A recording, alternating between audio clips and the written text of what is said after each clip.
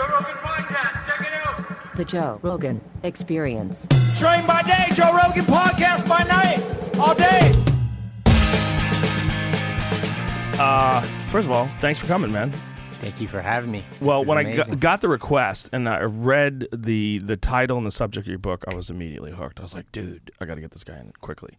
The Romance of Reality, how the universe organizes itself to create life, consciousness, and cosmic complexity. Yep. How do we know this? How do we know how the universe organizes? Are you guessing? First of all, tell people what you do. I mean, I think it was an intuition that I had. Can you tell people like what you do, like what your field of study is? But yeah, so this is all backed by complexity science, and when I say complexity science, that's really not one field. It's an integration of all of the sciences. So physics, biology, cognitive science, computer science, and from those sciences, we're getting a new picture of the universe and cosmic evolution and the role that life may play in the process. So my background, I'm a cognitive neuroscientist. I got my PhD from George Mason University. I was really interested in the problem of consciousness. So how does the brain create consciousness? What is the connection between consciousness and complexity and cosmos? It was sort of an intuition that I had when I guess I was an undergraduate and I started taking like all of the basic science courses, like physics course, and you learn about the second law of thermodynamics, and the kind of popular interpretation of that law is that the universe tends towards disorder, and that didn't completely match up with my observations and what we understood about how after the Big Bang you had the formation of planets and stars, and then on this planet we see organization all around us. So most of the popular books at that time, like that was like, I graduated high school in like 1999. And so popular books were like Stephen Hawking's A Brief History in Time. And those books kind of painted life as this improbable kind of statistical fluke, not a regularity. And some of those ideas didn't seem quite right to me, and I was really interested in this increase in complexity. And so I started like looking up these sorts of topics, and I found out about the research being done at the Santa Fe Institute, which is kind of like the mecca for complexity science. And then there was this emerging worldview that the universe is becoming more and more complex, and it doesn't violate the second law of thermodynamics at all. Can we get you to turn your phone off, or just shut it dinged? Just shut that. Just put it on do not disturb or something like that. Yes. So somewhere along the line, the idea was that the universe tends towards chaos. Like, why do you think they were thinking that? Like, what was the philosophy behind that? So, it's kind of complicated. The second law of thermodynamics started off being about heat flow. Thermodynamics is the science of energy, or energy flow. And so originally, the law said that heat will flow from a hotter to a colder body. So there's this just natural tendency for heat to kind of spread out and for energy to kind of disperse and dissipate.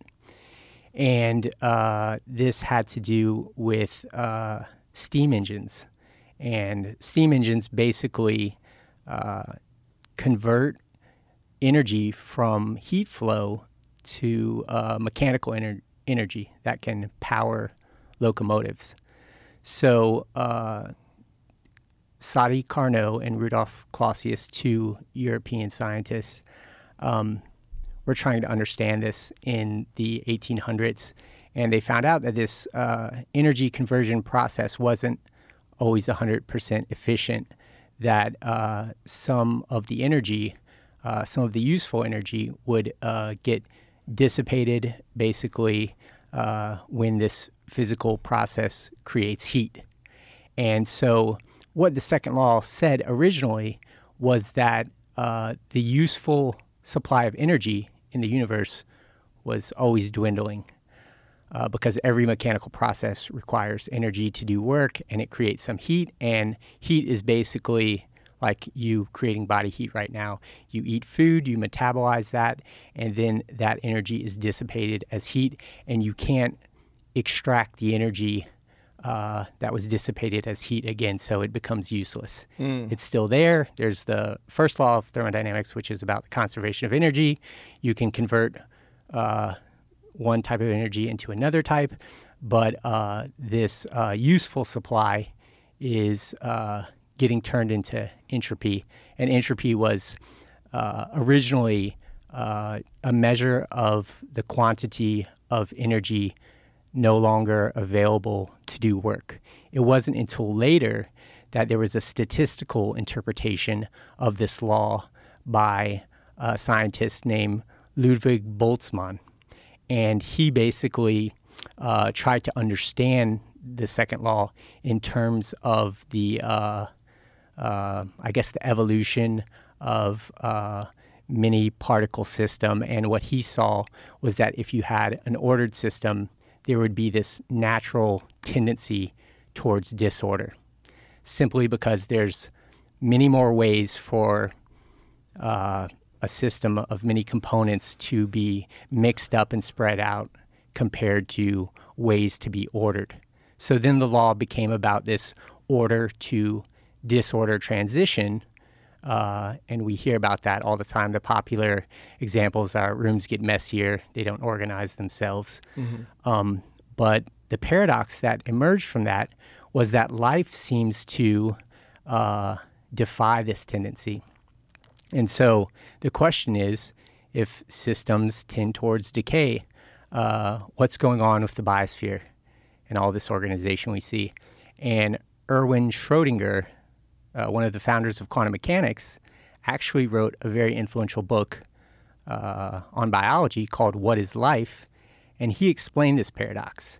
He explained that basically the second law of thermodynamics applies to closed systems, and open systems have energy coming in. So the Earth is an open system. We have a sun, and it's beaming down energy on the planet. And that systems can evade this tendency toward decay if they can extract useful energy from the environment. For plants, it's sunlight. For us, we need to eat food. As long as we can continue to do that, we can sustain order against this second law tendency towards decay. So you were looking at this idea of the universe tending towards chaos, and it didn't sit right with you. Like, how long did you theorize about this? Like, what led you to write a book about this? So, as I mentioned, I was really interested in this mystery of consciousness because it seemed like, kind of the last frontier of science. Now we know there's lots of mysteries to be solved. There's like dark matter and dark energy, all types of stuff. But in the 90s, people were thinking that physics had essentially solved all the major problems. But really it's because it was reductionist physics. And basically that approach doesn't think about life and consciousness and human civilization. So it sort of leaves those things out of the picture. But, you can have a physics of those things too, and that's what complexity science is. So, I was interested in consciousness, but what happened was I found out to really understand how consciousness emerges and intelligence, it really starts with the origin of life. Now, I'm not saying the most simple life forms are conscious, but what I understood was, you can think about a bacterium performing a process called chemotaxis. And that's kind of a scary word, but all it means is that the bacterium swims towards chemical food and away from toxins. So it has this very rudimentary intelligence. And if you're trying to understand the brain and consciousness and intelligence, it seemed to me that you have to understand life as well. And so at George Mason, there was a professor named Harold Morowitz, and he came from the Santa Fe Institute. So he's a big complexity guy and one of the premier origin of life researchers. And he was doing this work that, got into the stuff I was just talking about, thermodynamics, because to understand life, you have to understand it as a phenomenon that does evade this tendency towards decay, and to do that, it has to extract energy from the environment. And so he had a book called The Emergence of Everything, which was like looking at the big picture, because life is one emergence, consciousness is another emergence. As the universe gets increasingly complex, new phenomena emerge with surprising properties. And this is a lot different than the other approach that I mentioned, reductionism, which is focused on how nature's simplest components, like particles, act in isolation. So complexity science cares about how more complex systems, their dynamics, their evolution, and you see that systems experience are display properties like consciousness that aren't there when the components exist in isolation. So meaning like the amino acids? What do you mean? Yeah, by... they're not conscious. Right. So Well, do we know that though? no, I know you had on a guest, Philip Goff, who is a panpsychist. Yeah. And those people believe that there's a little bit of consciousness in everything. And I don't think that's right. But you can look at the universe itself as this kind of computational machine, and it's doing information processing. So it's understandable to think about like everything in terms of information. But consciousness, when I use that word, I'm talking about subjective experience. So you're having a unified conscious perception of the world. There's a light that's on. And I don't think there is a subjective perspective for an amino acid. What is the argument against that? Like, what is the argument that there is a subjective experience? Yeah, that everything. Yeah. So basically, consciousness is kind of mysterious still, and there's the hard problem of consciousness, which was put forth by a philosopher named David Chalmers in the 90s.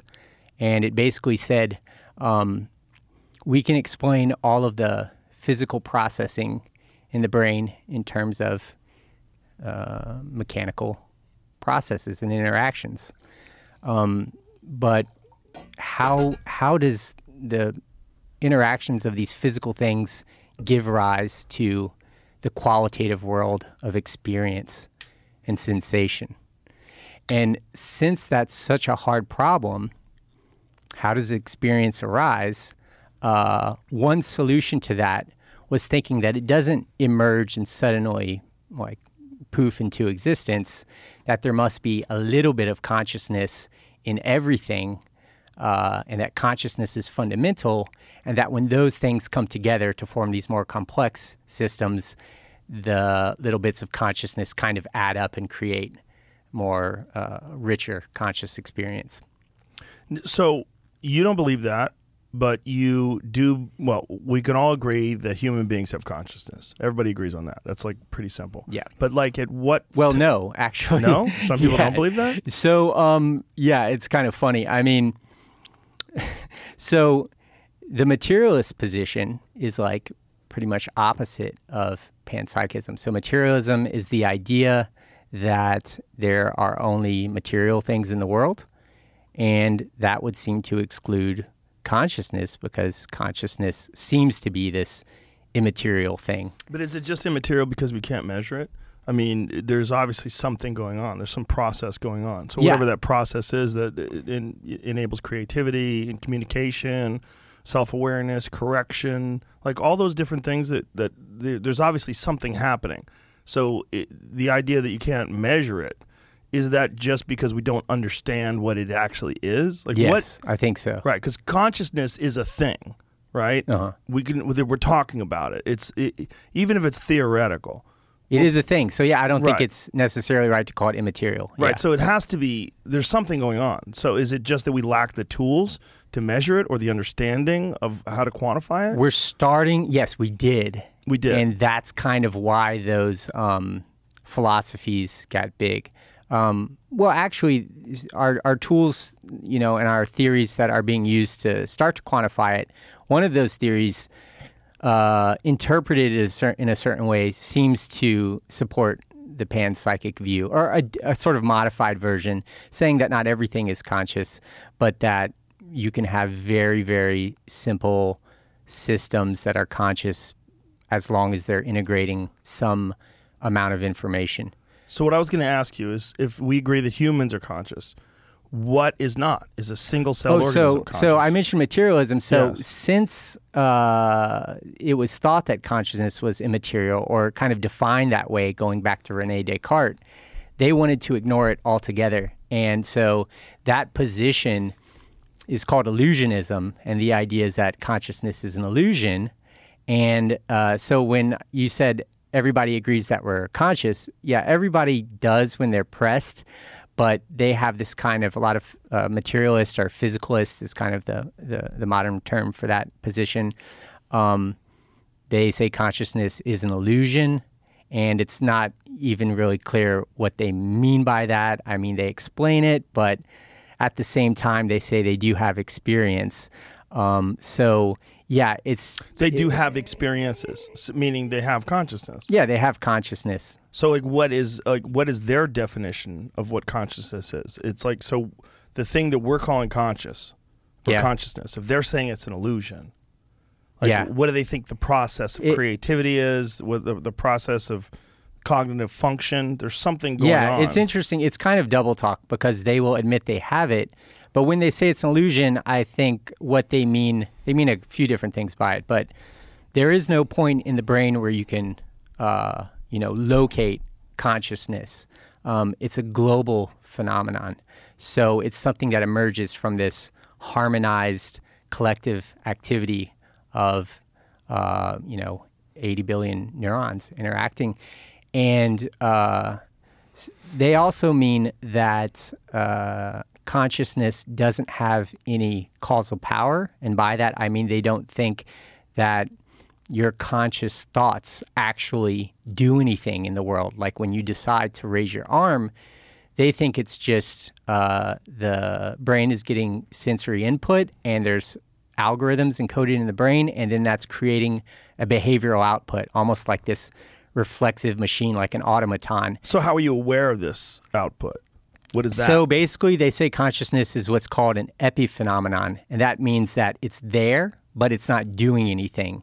So they admit that we have conscious experience. But if they're saying it's there, but it's not doing anything, it's still there. It's that still means there. It's real. So like if you're moving because of an algorithm, but you realize that you're moving because of an algorithm, isn't that conscious? Yes. So it's kind of a ridiculous thing that they call it an illusion, and then other materialists might say it's not an illusion, it's an epiphenomenon. So yeah, there's lots of confusion there. But the question about so let's say we all accept consciousness in the practical way of talking about things. Let's say we accept consciousness as in human beings, without the double talk. Yeah. What if we go back to single-celled organisms, do we believe that they were conscious? So it's a really complicated topic, and I argue in the book that single-celled organisms probably are not conscious, but they are these information processing systems, these computational systems. So they do have some type of intelligence or cognition. You see a difference in the way any living system behaves compared to an inanimate system like a rock or a trash can. Those things don't do anything. If you see a rock move, it's because like a gust of wind pushed it. Right, but couldn't the same be said for trees? Except you're looking at slow motion. You actually do see them move. Well, you see so them grow. trees. I'm arguing that the difference between life and non-life is that living things are these information processing systems, and that would apply to trees too.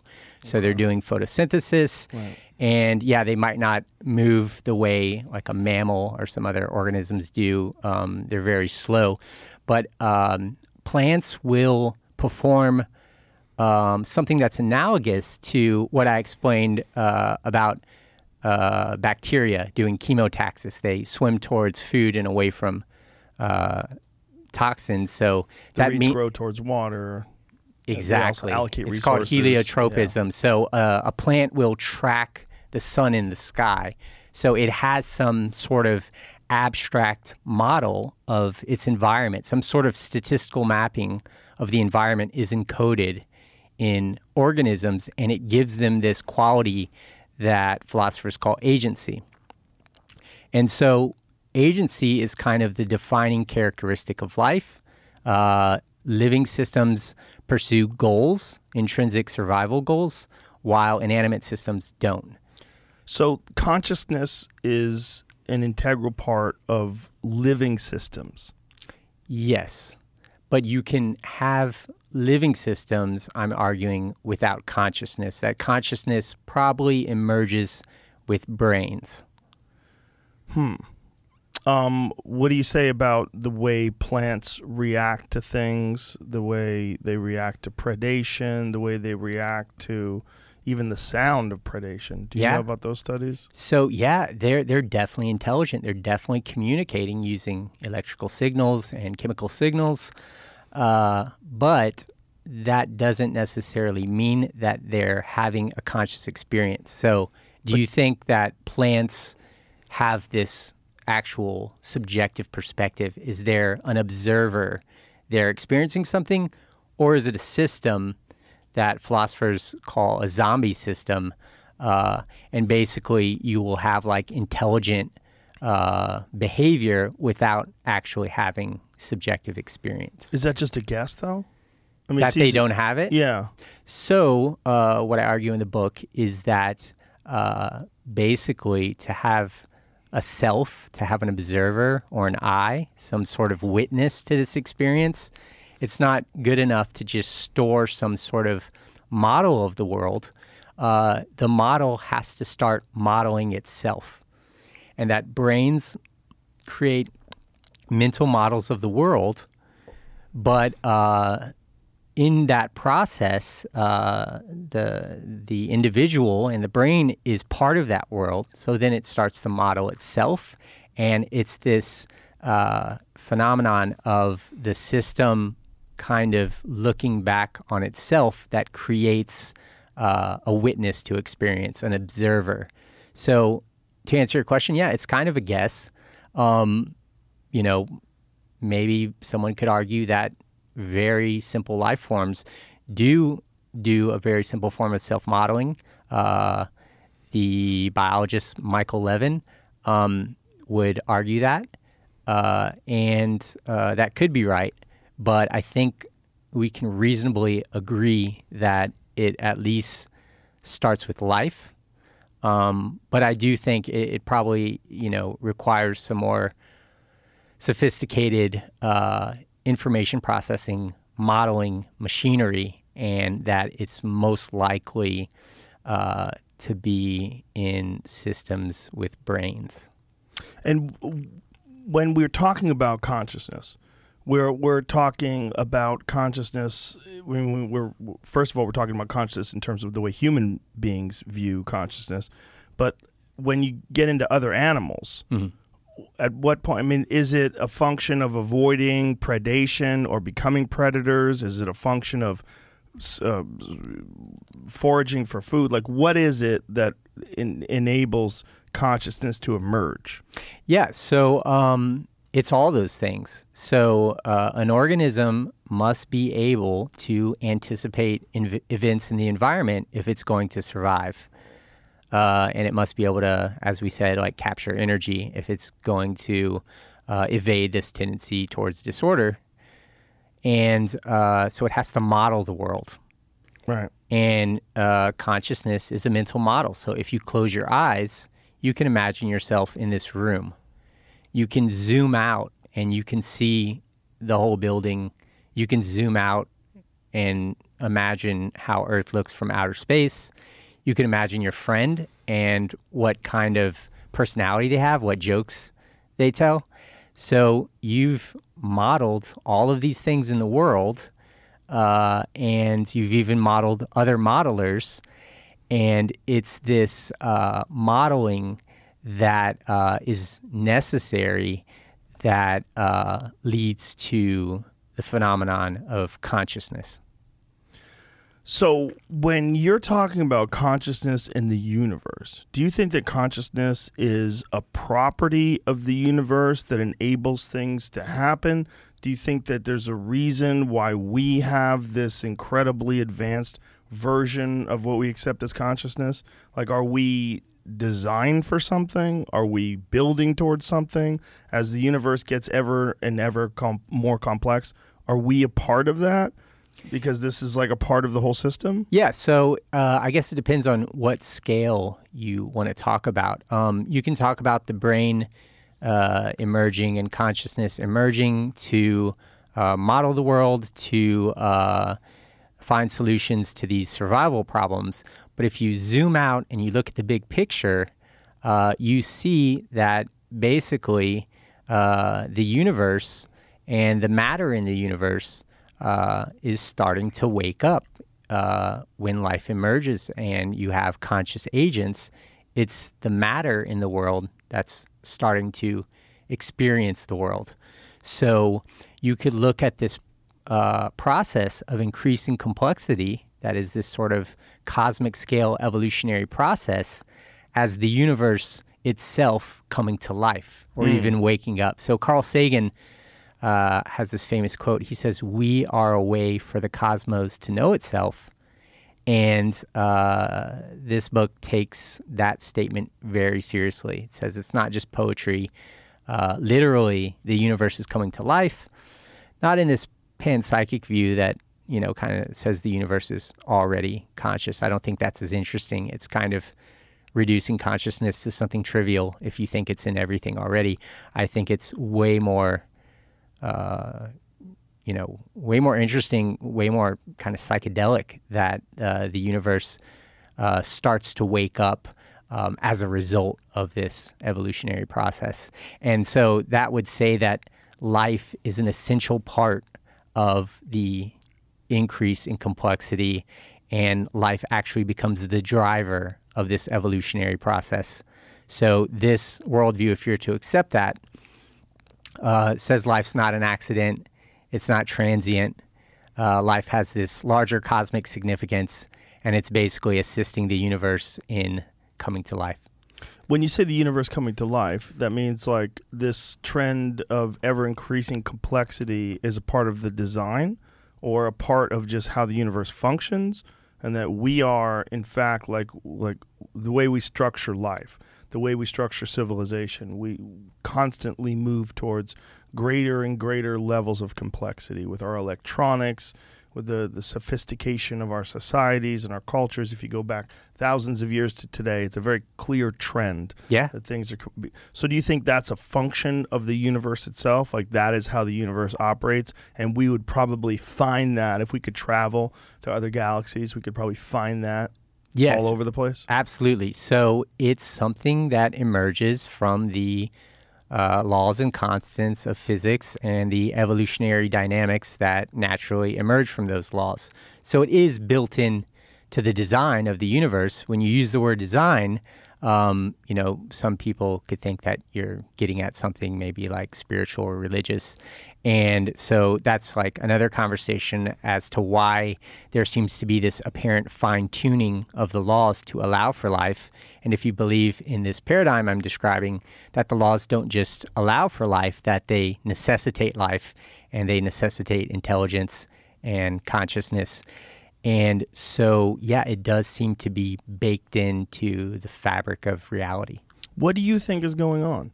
Like when you're saying it in this way, you're saying it almost like as if you're hinting that there's some sort of a design behind it all. So, yeah, it sounds like it when I say that. There are all these different options as to why there could be this fine-tuning.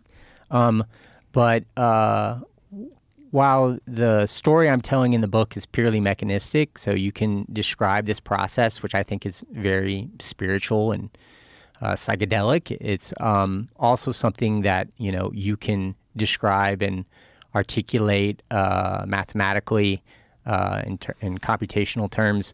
So there's no mystical force pushing this.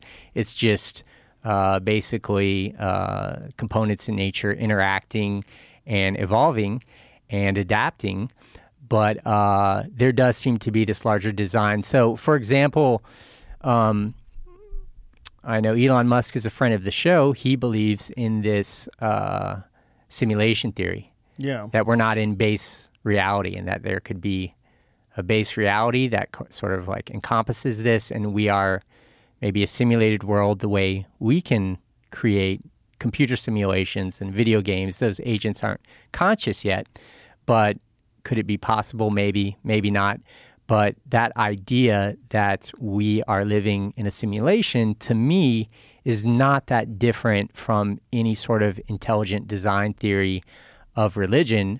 So you could see a sort of general version of the world's religions as being something similar to a simulation theory that says that this, reality is created by some other intelligent agent. I'm not sure I follow you. So simulation theory is similar to intelligent design? Yeah, so the simulation theory is, it depends on, okay, so there's the intelligent design movement, which says that life is like a product of God being like, okay, there's a universe already. For lack of a better word, God. And I'm gonna create life right now. Okay. And that violates like the causal closure of the universe, basically the idea that things can happen in the world that aren't caused by other physical causes. So that's a bad theory. It doesn't. It's not a scientific theory. But the idea that the universe is a simulation created by intelligent agents that are somehow outside of this reality is very similar to deism.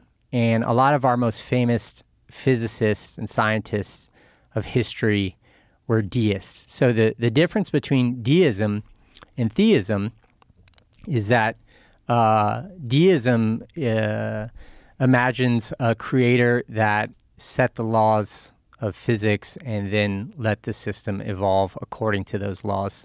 So many of our greatest physicists, Newton, later, even more ones that came after him, like Maxwell and Sir Arthur Eddington was a proud mystic. These were men of science. Kurt Gödel, the mathematician, was religious.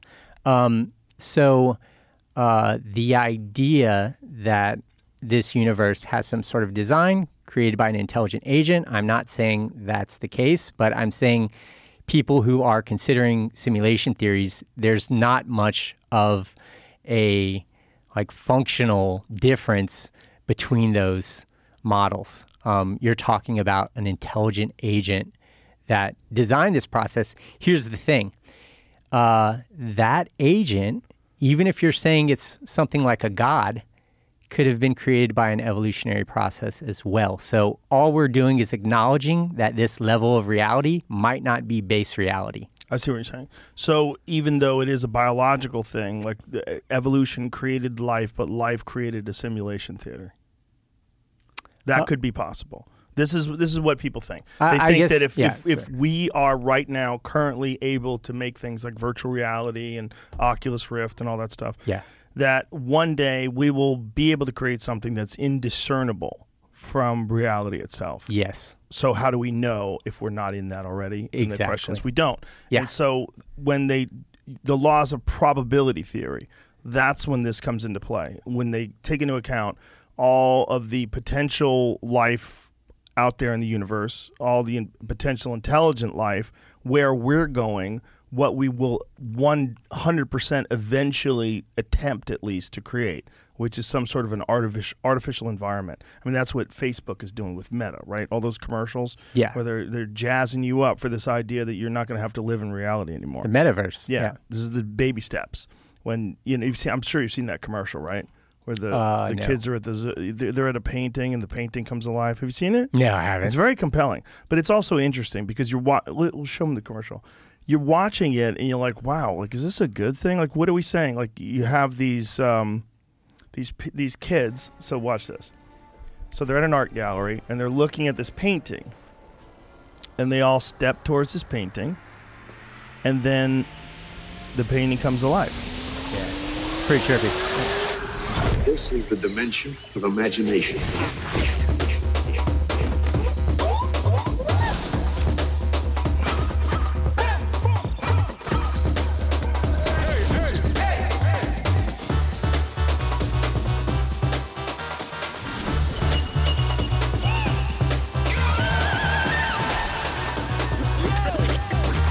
So all of a sudden, the environment around them becomes just like this painting, and they're dancing and having the best time ever. Look, they're bobbing their head like they're at an awesome concert.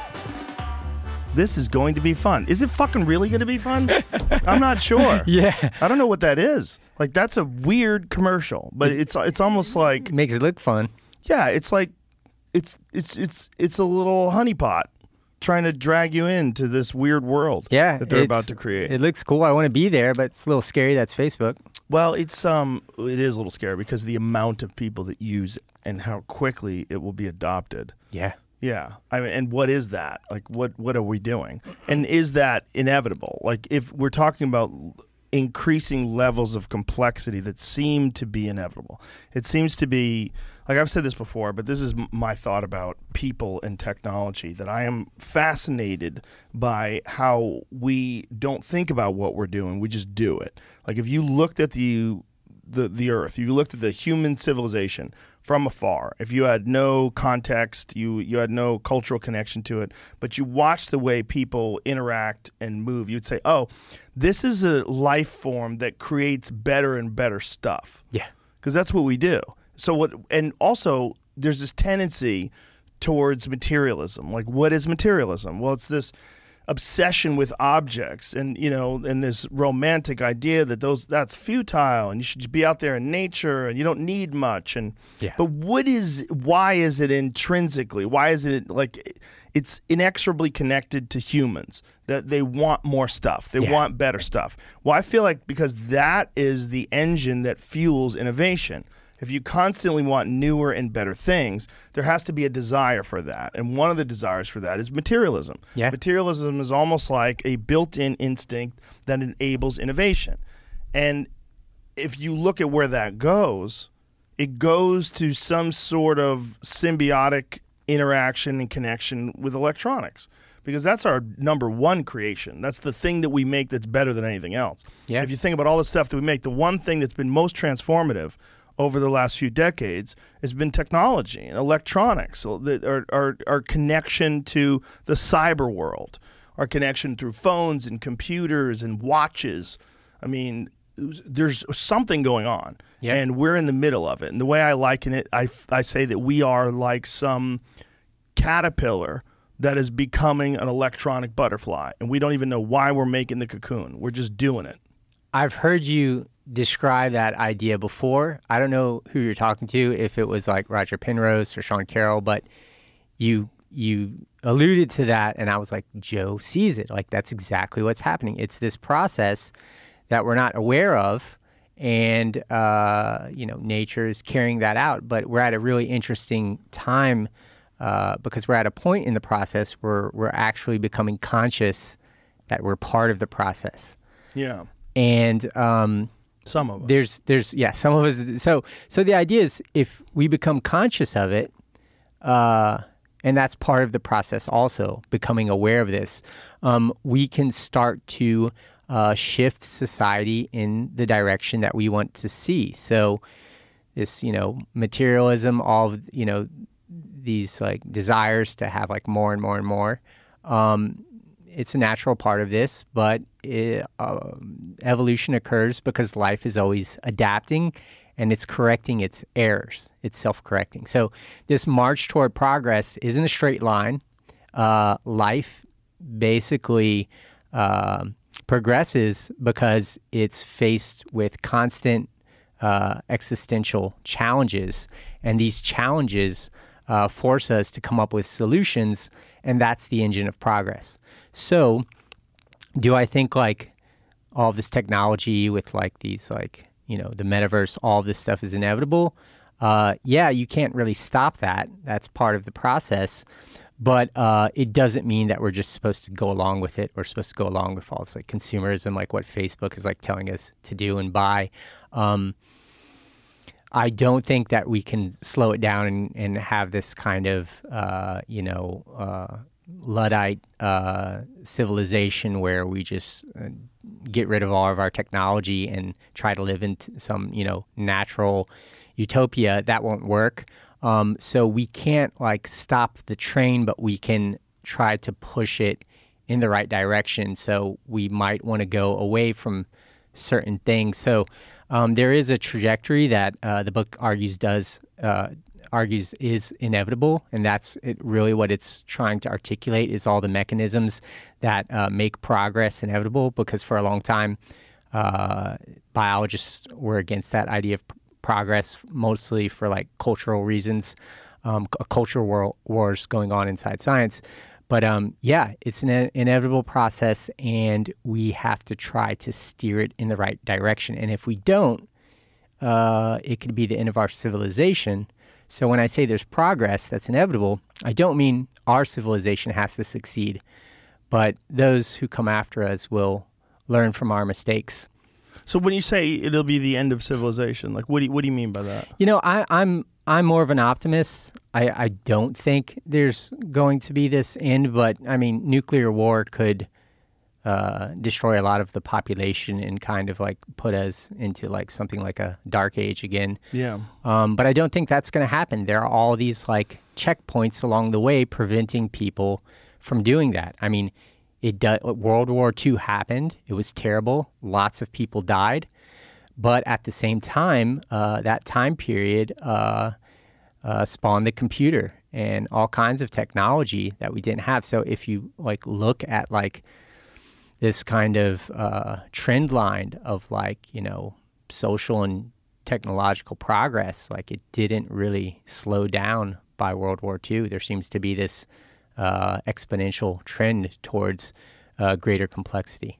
So what do you think is stopping World War III, though? I don't understand. Like, why do you think that that's not going to happen? What checks are in place? It could happen, but I mean, to become a president, I mean, well, this is a funny example. I was going to say, like, you can't be totally crazy, but like, I mean, lots of people would argue with that. Yeah, no, of course. Yeah, no.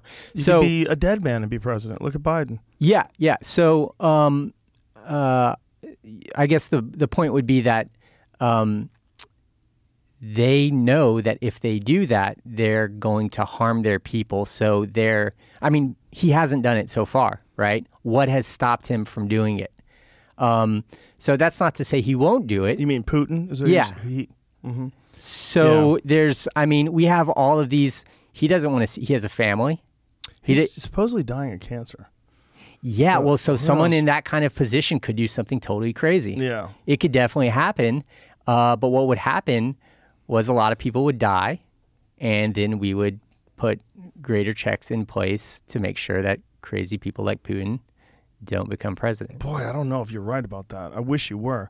But what about Xi Jinping? Like, what about the way that he runs China? This is after the disasters would already happen. Yeah, but then China would be running the world the way they run China. Like, that's a real possibility. It's a possibility for an amount of time, but I don't think it's sustainable because... So one thing I talk about in the book is complexity is kind of a function of a couple of things. For a system to be like optimally complex, it has to have a lot of parts, and those parts have to be connected.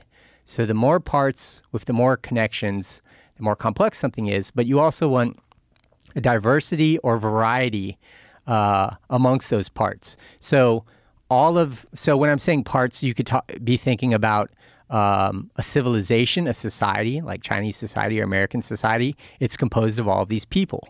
These people basically form something like a social organism or something like a brain.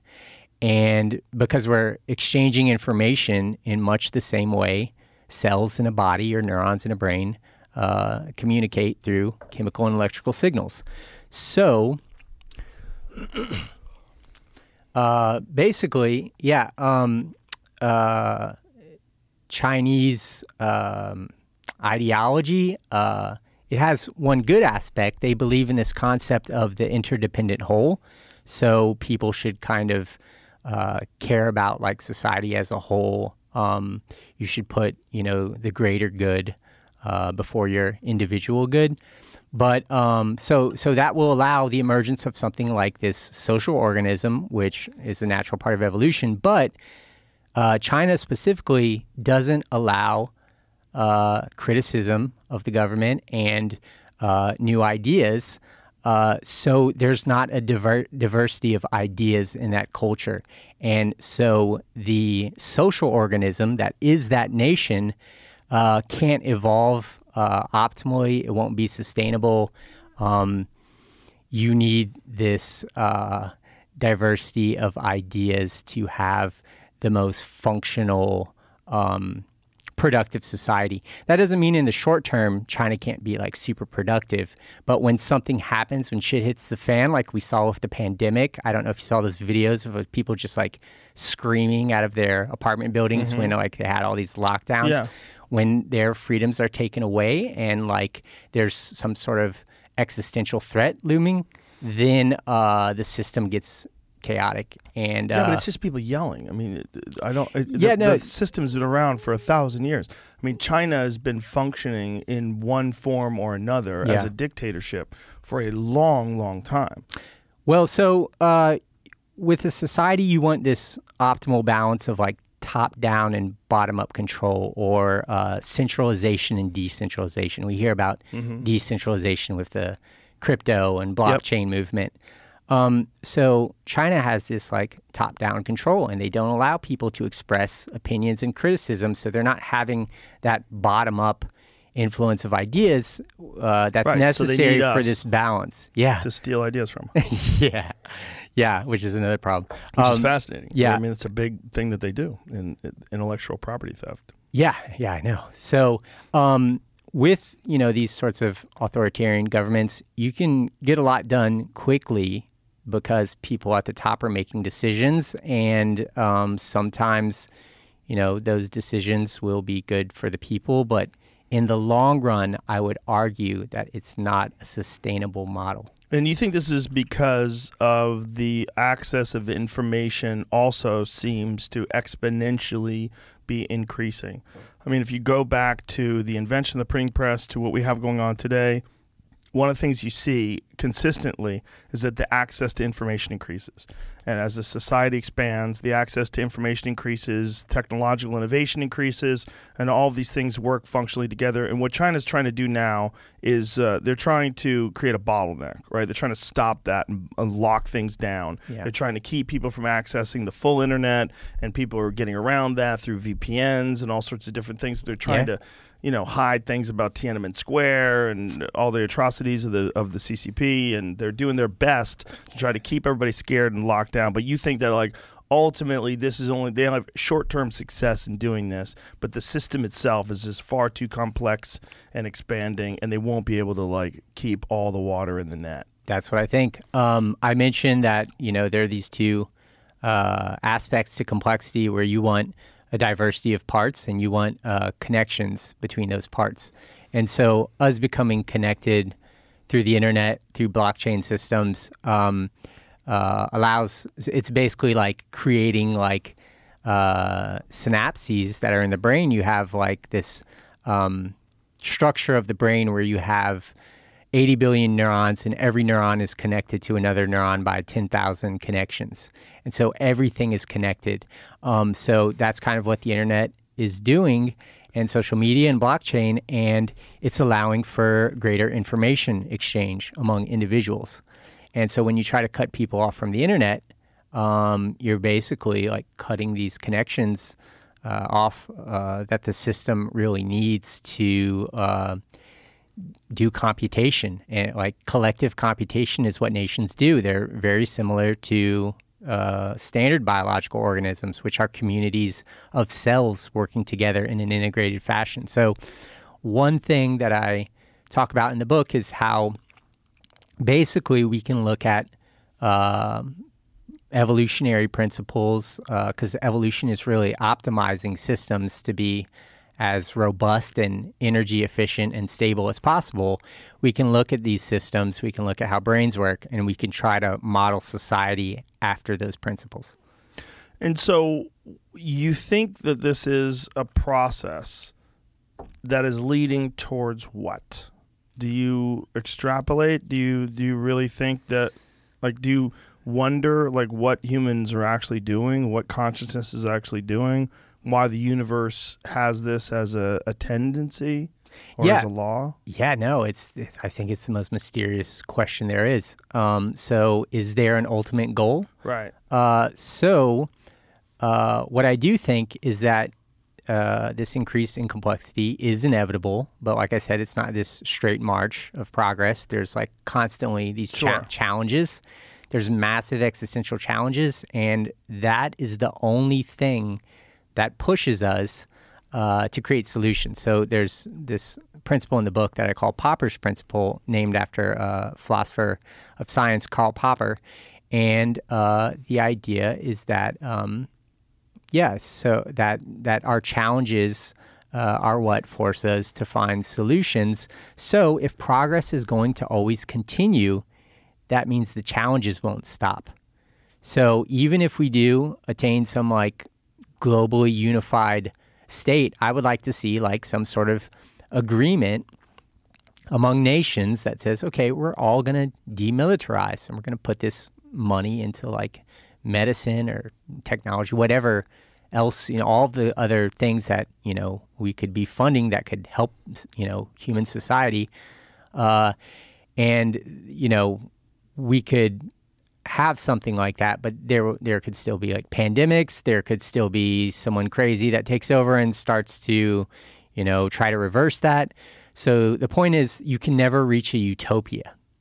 And even if we did, it wouldn't be a utopia for a long time, because the world is always changing. It's this, reality is this noisy, thermally fluctuating thing, and there is chaos. Chaos is needed for complexity too. Actually, when a system transitions to a state of higher order, you need some chaos in the system. So that's because, like, if a system is too rigid and too, so you could think of like things seemed. We had democratic presidents. Like you could think about. Just like how things were under Obama for a while, there wasn't the craziness that we're seeing today. So you might think like, oh, well, whatever that system was, it was a good thing, or it was better than what we have now.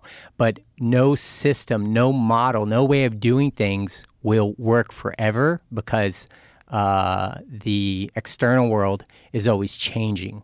So we're always going to be going through these cycles and phases where we have temporary stability, but then the system needs to change. And I think right now, when we're seeing all this chaos, it is indicative of what complexity scientists call a phase transition.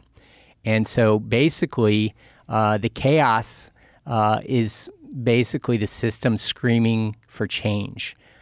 So you see all of this chaos, and that provides, it creates flexibility within a rigid system that allows the system to transition into something new and higher, better. So you think that this is a function of the universe, that the universe has a tendency towards complexity and that we are one of the driving forces of this. Yes. So we're a biological driving force of a greater law of the universe.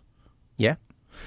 But what do you think the universe wants? Like, what's the ultimate goal out of this? So, when you talk about what the universe wants, we're already getting into like a little language trap because are we saying that the universe is conscious, that it has a conscious intent? I don't think so. Well, let me ask it in a different way. Okay. Where do you think this is going? Well, no. So it's good to kind of break that down and be like, does the universe have a conscious intent? So I don't think it does, but I think it has sort of design. And when I say design, it's something that's not mystical. I'm saying that the laws of physics are such that complexity increases, and the universe does have something like a goal. So it may not have a conscious intent, but life emerges inevitably, and that the laws of physics place something analogous to DNA in an organism. So the laws and constants of physics are sort of cosmic DNA that ensures that this evolutionary program plays out. So maybe the universe is moving towards something like a cosmic attractor. And an attractor is a term that physicists use to describe a state of order. So, for example, when you take the stopper out of your bathtub, you will get the formation of a whirlpool, so you get this spontaneous order. Gravity is attracting the water down the pipe. Yep. So you have these attractors, which are basically kind of this goal state of a system. In living systems, attractors are basically states of stability that the living system is trying to maintain against this second law of thermodynamics. And so it seems like cosmic evolution is a process of generating increasingly complex attractors. So when I say that, there are these evolutionary transitions, which are versions of phase transitions that I just explained. So if you look at the story of the universe, it's a story of nature's simplest parts coming together to form larger functional wholes. So atoms come together to make molecules, which come together to make cells, which come together to make multicellular organisms, which come together to form societies. And now we have something like the emergence of a global brain, which is the network of humans connected by the internet, as well as AIs. And so when humans leave the planet, like people out there like Elon Musk with SpaceX are trying to get humans off the planet, I'm saying that that's part of this natural evolutionary process. It wasn't just like a decision someone made or, something that we decided to do because we're clever or something. It's actually baked into this process. And that's because if life is going to continue to persist, it has to get off the planet before its star dies. So it creates like a game clock that forces life to spread. What is the end state? Maybe something like this cosmic attractor where some very legitimate scientists have speculated, people like Paul Davies, Ray Kurzweil, as a technology guy, may seem, futurist, may seem a little bit more out there. But there's this idea that, the universe is evolving and waking up, and that there could be this integrated state where something like a cosmic mind emerges from this process. Is it an egocentric way of looking at consciousness to think that the universe is waking up? I mean, we are this tiny speck that's riding on one planet that is but a molecule in the vast infinity of the universe. Yeah. For us to say, oh, one day the universe will catch up with us. Yeah. Be conscious like us. Isn't that kind of goofy? But isn't it, if you think about it, isn't it kind of an egocentric biological function? The idea that consciousness, the way we term it, thinking about all our problems and the way we fit in with the universe and coming up with solutions for unique situations that we have to deal with. We think that's so amazing. But the universe is literally, they have stellar nurseries out there. They're creating stars. Yeah. We have hypernovas. Stars are exploding that create carbon, which is literally the building blocks for all carbon-based life. That's all that stuff is happening. We're like, yeah, one day they're going to catch up. It's going to be conscious. Well, like, why is consciousness even important? Well, first of all, you need stars and planets to have consciousness. So Right. that's part of the process, too. The first ordered structures that were created by this cosmic evolutionary process, which includes life, are those ordered structures. Right. And well, one point you made was that, we're on this small planet. What the book argues and what a lot of origin of life researchers are arguing is that life isn't improbable. It's probably not only here, that where you have the right conditions, life emerges inevitably. So if you have the right ingredients, it'll cook something up, and that will be life. So there are estimated to be something like, billions to maybe trillions of Earth-like planets out there that life may have emerged on, and maybe intelligent life. To assume that we are the only intelligence out there is to say that what happened on this planet is extremely, almost infinitely improbable. And I don't think that's the case. People like Richard Dawkins have argued that life emerging on other planets will evolve according to Darwinian mechanisms and these new processes of self-organization that we're describing. And so if the universe is waking up through life, and so when I say that, I want to be very clear that I'm not talking about panpsychism.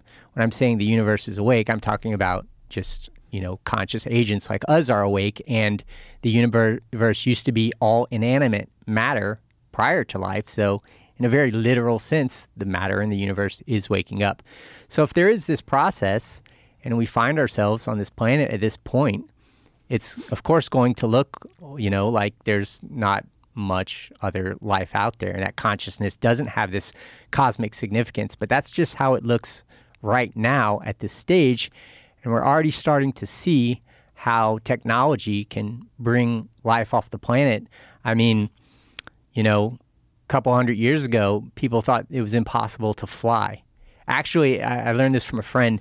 There was a New York Times article that came out something like 10 months before the Wright brothers created the plane that said it would take like 10 million years, some ridiculously long amount of time for humans to invent aircraft.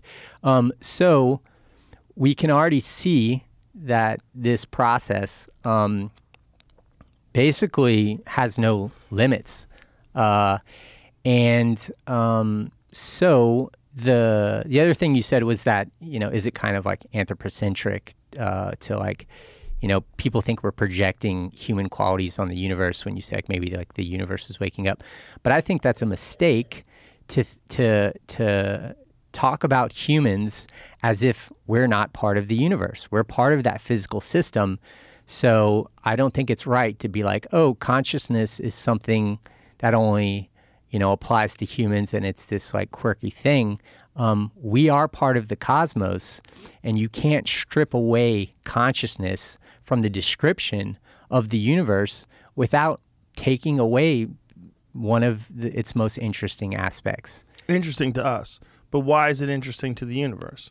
Like, if the universe doesn't care if stars blow up, and if there's no consciousness to the universe, right, other than ours, why is consciousness even critical? So, I do believe there is an intelligence to the universe in the sense that there is fine-tuning of parameters that allow for this. So, oak seed evolving into an oak tree, I don't think many people think that seed is conscious. It doesn't have any experience, any subjective experience, but there's still an intelligence there that ensures that the seed develops along this trajectory into this complex thing. So you can look at the laws of physics as serving as something like cosmic DNA that's leading to something greater. And if that's true, it means that reality is fundamentally purposeful or goal-oriented, and philosophers use this term teleological. And for a long time, it was, it was considered like wrong think for scientists to talk about teleology, but now it's coming back in a big way because of this story of complexity science and us trying to understand the physics and mathematics of biological agency. We move with purpose. We are material systems that have acquired information. So it's starting to seem like reality is intrinsically purposeful. Now, what sort of spiritual implications you might, take from that, that's very subjective. But let me give you one example of a theory that would explain this design and this movement towards something conscious that is not religious in nature. Okay. So there's a theory called cosmological natural selection by a physicist named Lee Smolin, and he put this out in like the 90s, and string theorist Leonard Susskind, he said this theory should get a lot more attention. It's kind of strange that it doesn't. People like Richard Dawkins and Dan Dennett like this theory. So basically it says, what if our universe is not the first universe? In this model, basically, so we have singularities, right? We know about the Big Bang. That's the beginning of the universe, but we also have black holes that are singularities. This is a little bit complex, but I promise it's going to be simple in a second. So the idea is that when a black hole forms in this universe, it creates a baby universe. So it creates like this, there's this pocket of universes that evolve through this process. Now, the baby universe will inherit the laws and constants of physics of the parent universe, but with a slight variation, because nature is fundamentally noisy. It's not going to give rise to the exact same thing. So now you have a picture of a universe that gives rise to offspring universes, and those universes, the ones that are good at creating black holes, will thrive the way organisms that are good at reproducing thrive. And so then you're going to have this gradual cosmological natural selection process where universes that reproduce are the ones that are favored. And the conditions that favor black holes also happen to be the conditions that favor stable universes that produce life. So over time, even though you start with this lifeless universe, you will get this tendency to create universes with order that are stable. And then you can take the theory a little bit farther and say that an intelligent, technologically advanced civilization can create new universes by creating black holes with something like a particle accelerator. Cosmic inflation theorists like Alan Guth, people have talked about how it could be possible theoretically to create a universe. The idea would be that since life, technologically advanced life, could create universes, you get this natural tendency towards life, not only life-friendly universes, but these universes that become increasingly complex over time. So now you can explain the fine-tuning of the laws and all of this design in terms of an evolutionary process at the level of universes. So the idea is that consciousness ultimately leads to the birth of the universe. Or a universe. Yeah, so it's interesting. It depends on the sort of language you use, because now it's starting to sound like panpsychism again, right? No, not necessarily. Look, I used to have a joke about this, that the Big Bang is one of the great mysteries of science, right? They don't know why it created. And my thought was that if you get enough time and people get more complex and develop more and more technology, and you develop people that are socially disconnected and maybe on the spectrum, and they're super geniuses, and one guy makes a Big Bang button, and he just goes, I'll fucking press it, and he hits it, boom, and every 14 billion years, people get smarter and smarter, and to the point where they can create a Big Bang. Well, it sounds like you already had this theory. Yeah, like a Control Alt Delete reset for the universe. Yeah, we need to create a wiki page and show you as the founder of this brilliant theory. I think it makes sense, but the question is, where did they come from?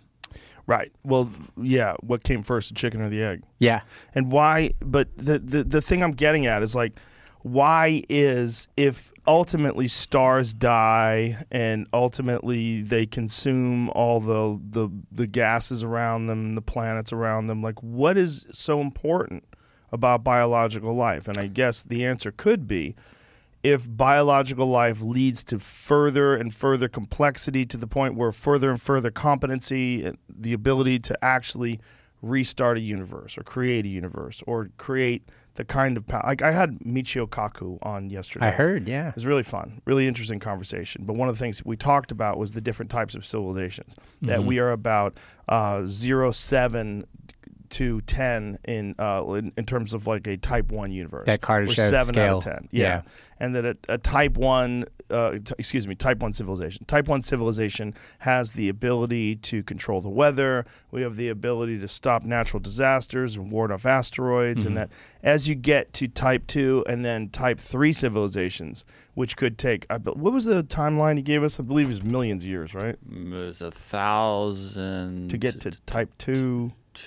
100 to get to type 1, 1,000 to 2, and I think maybe it's 100,000 for type 3. So in type 3, if we can keep it together until we get to type 3, we will be able to control black holes. We will be able to transmit our consciousness throughout the universe. We will be able to transport physically from one place to another instantaneously, and then we're going to be able to have powers beyond our wildest imagination. And this is what you're talking about when you're talking about something that can actually create a black hole or create a universe. Like I remember there was a prevailing theory that inside, I think it's actually true, that inside every universe or like every galaxy has a supermassive black hole in the center of it. And that supermassive black hole is 1/2 of 1% of the entire mass of the galaxy. You could scale it, right? But that the idea was that if you got inside of that black hole, you would find a whole nother universe with hundreds of billions of galaxies, each one with a supermassive black hole in the center of it. You go through those, you find hundreds of billions of galaxies. And the idea was that that's real infinity. And that it's not just infinite in terms of the amount of galaxies, the space in the universe itself, but the amount of universes. Like it's impossible for anybody to comprehend the scale of this thing. Yeah, I'm not really familiar with that model. It sounds pretty cool and trippy, and it may be right in some way. But the idea is that life is this robust phenomenon that evolves and it learns, almost like an AI program, like let's say a chess-playing AI program, and you invent it and it's not very good at first, and it loses to human players, but it keeps storing those patterns, storing all that information. Right. So knowledge just accumulates. That's what the biosphere is. Evolution is a learning process that accumulates knowledge. Knowledge gets stored in different forms of memory. So it starts off with just genetic memory, and then brains emerge, and you have neural memory.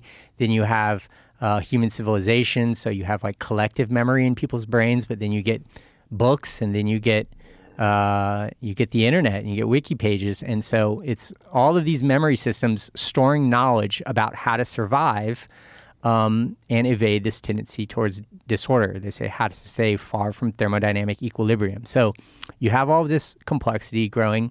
You have life getting smarter, more robust, and better at manipulating the world around it. And so the idea is that this process doesn't end. Yeah. And so this kind of challenges the heat death narrative. But so the idea is that maybe life isn't destined for death, and that by using the free energy supply in a universe that's expanding, that could potentially power life forever if that is not possible.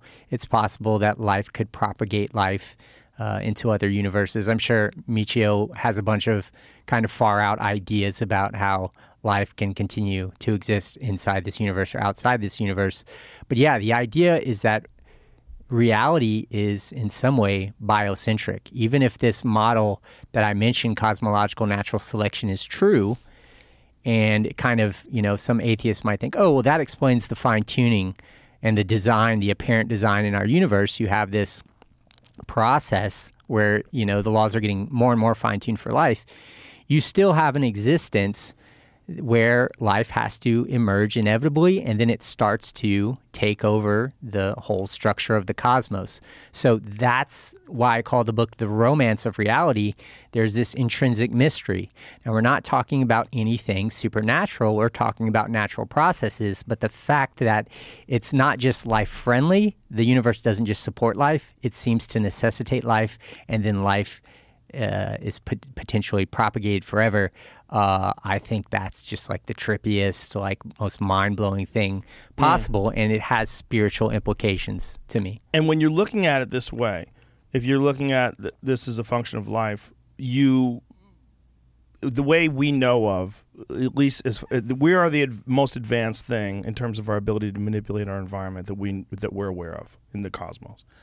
And if you look at how we got to where we are by solving problems and avoiding conflict. So without those problems, without conflict, there would really be no incentive for innovation. There would be no reason.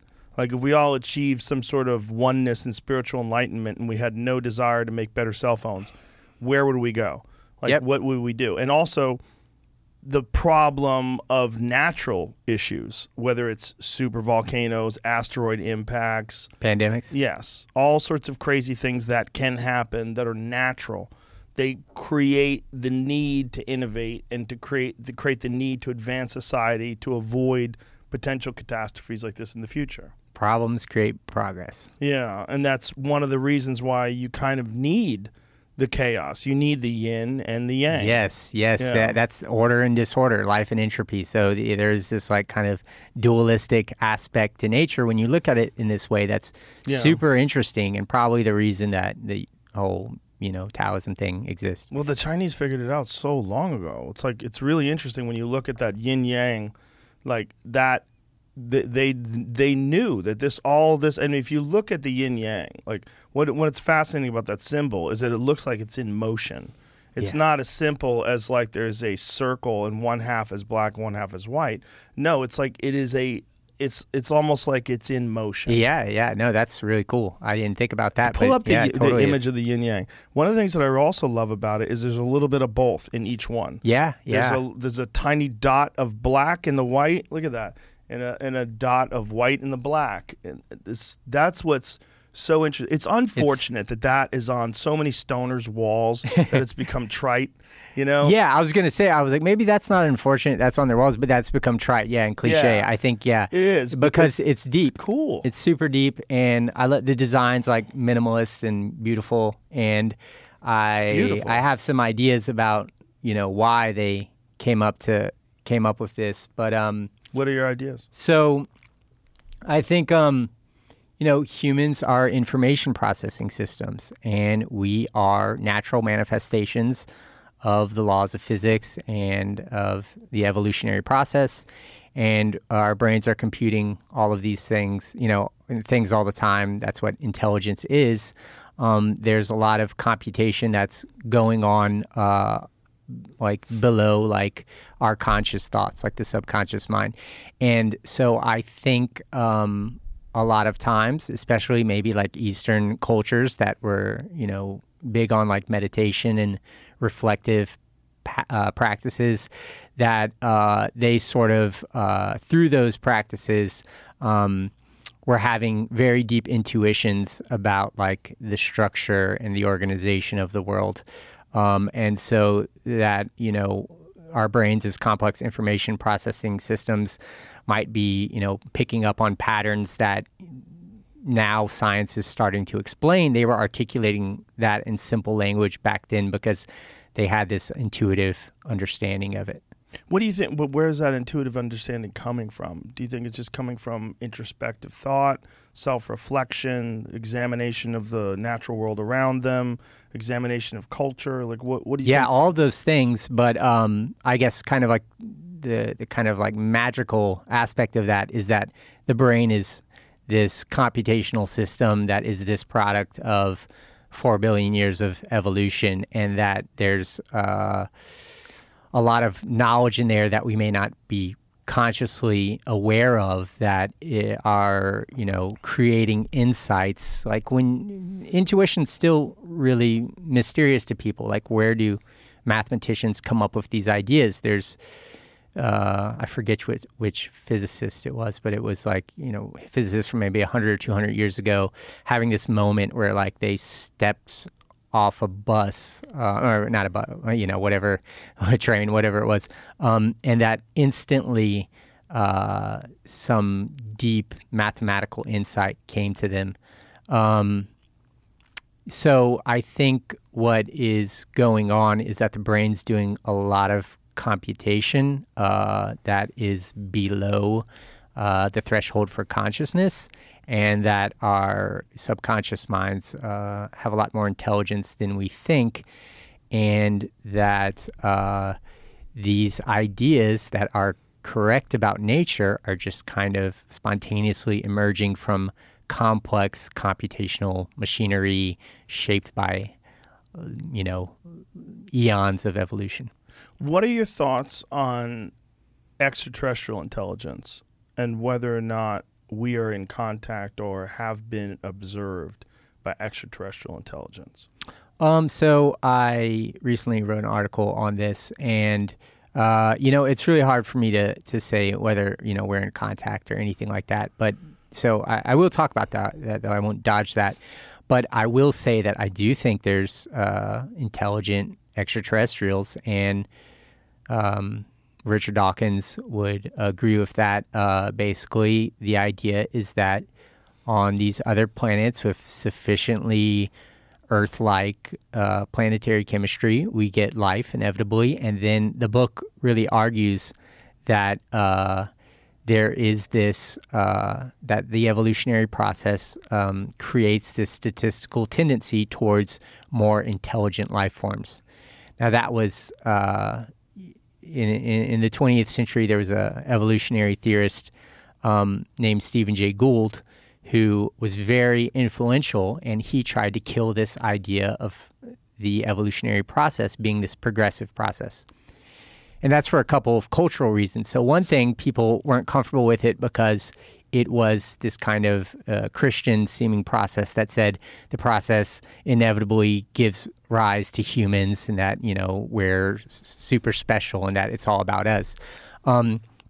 First of all, that's not right. It didn't necessarily have to give rise to humans, but that's not what most of the evolutionary biologists who do believe in this, narrative progress were saying. They're just saying it has to lead to higher intelligence. It doesn't have to be a human made in God's image or anything like that. The other reason he was so against the idea of progress, and I didn't know this at first, I thought it was mainly, this war between science and religion, where science basically was forced to kind of take the opposite stance of religion. So if religion said reality has meaning and life has purpose, then science kind of had to assume this opposite stance. Which that doesn't seem very scientific. Yeah, no, and that's what's so scary. No, it's not, and we are pretty blind to how culture and social norms, things like that, have like really shaped science at the time. Yeah. What I learned was that and it was from a book called Complexity by Roger Lewin, exposed that Gould was so against it because the Nazis used this idea of progress towards something higher, this sort of ladder of progress to justify ideas about there being like superior and inferior races. Oh, okay. And this theory that I describe in the book is definitely not saying there's anything like that. It's actually very important that we understand that, like, for this global superorganism that's emerging, that is human civilization, you need diversity. Diversity is super important. So, this idea that there was this progressive evolutionary process for a long time, scientists were just like, we shouldn't talk about that. Actually, evolutionary theory was sort of banned from every field other than biology because there was this scare of that. So, for example, Herbert Spencer, who is a contemporary of Darwin's, he actually was more popular than Darwin in his time, thought that society was evolving towards something higher. And he talked about social evolution. But his ideas, which were actually really good, got appropriated by the Nazis and this idea of social Darwinism and survival of the fittest. And it really hurt evolutionary theory for a long time because people thought, okay, we shouldn't talk about culture as a whole as evolving towards something higher or more complex. And it's only been recently that this idea of progress has been revived. A lot of it has to do with the work being done at the Santa Fe Institute and, complexity science in general. And so now we're seeing that those ideas were probably, the ideas of Herbert Spencer, he was on to something, seeing the universe as getting more and more complex. This process would occur on other planets, so you would get something like intelligent aliens because more complex niches emerge. So life starts out simple, and it has a simple energy extraction task. Plants get sunlight. Bacteria can live off like chemical molecules, like that's their source of food. It's pretty easy to capture that. But a random genetic mutation will cause a change in an organism's design that will unlock a new source of energy. So, for example, suddenly life will be able to eat other things. The earliest forms of life were autotrophic, meaning they could survive off like inorganic inputs. But then more complex life emerged that eats other organisms.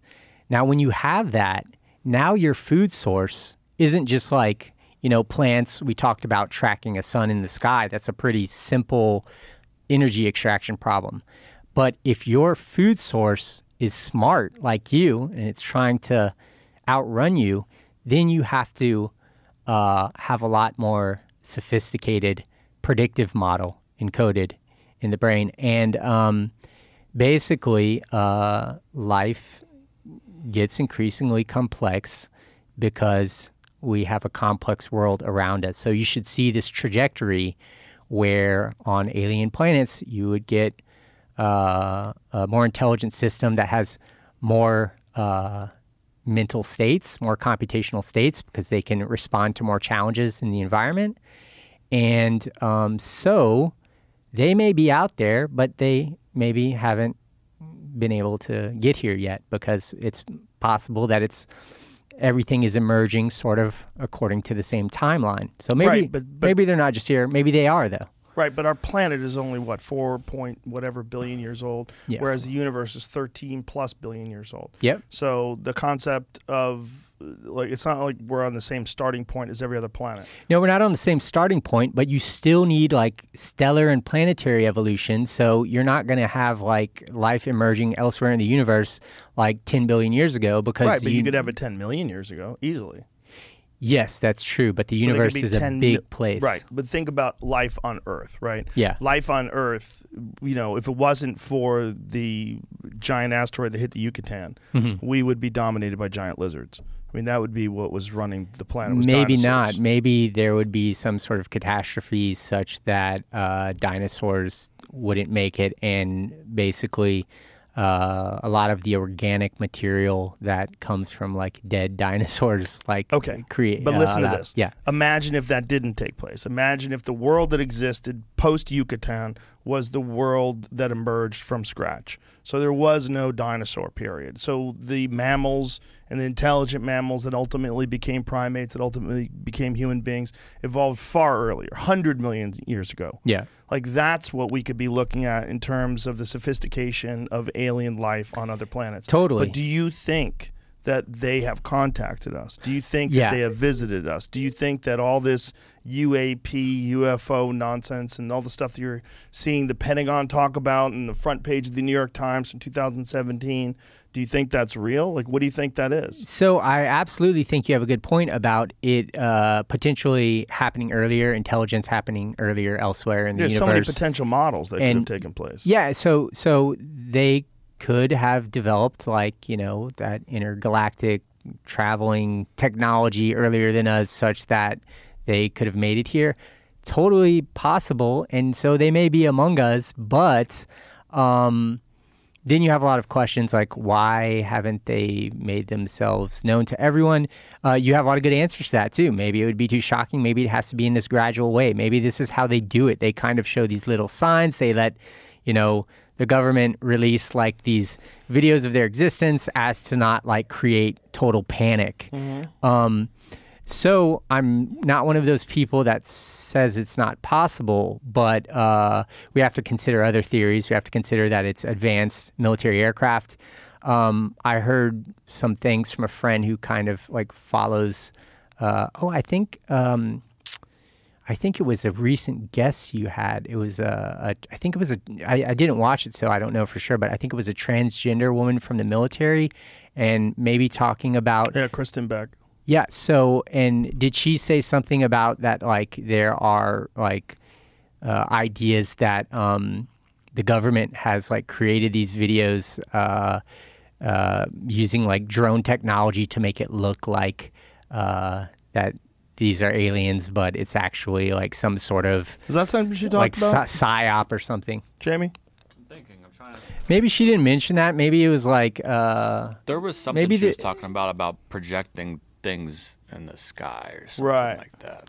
Right, like holographs or something like that. Yeah. But so could it be a PSYOP? I mean, there are PSYOPs. There's but there's MK other Ultra, things. There's weird things. Yeah, but there's other things that are undeniable proof of advanced technology that we don't understand. I mean, technology. Yeah, so I'm with you there. I just was throwing that out there because we want to consider all possibilities. Like this is some sort of PSYOP. It's just kind of strange that the government suddenly is coming out with this, and if it was true, would they be coming out with it in this way? So I'm not saying that's not true.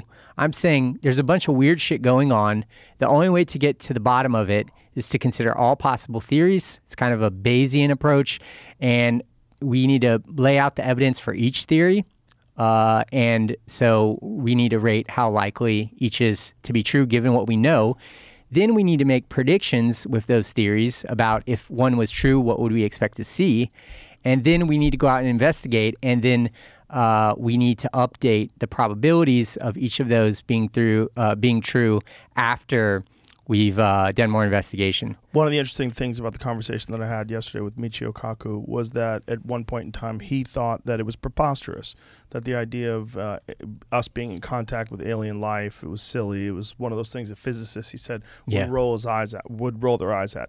But the preponderance of evidence, that there's so much evidence in terms of the video evidence that shows things behaving in a way that is not in line with our understanding of physics, in terms of propulsion systems that don't exhibit any sort of heat signature.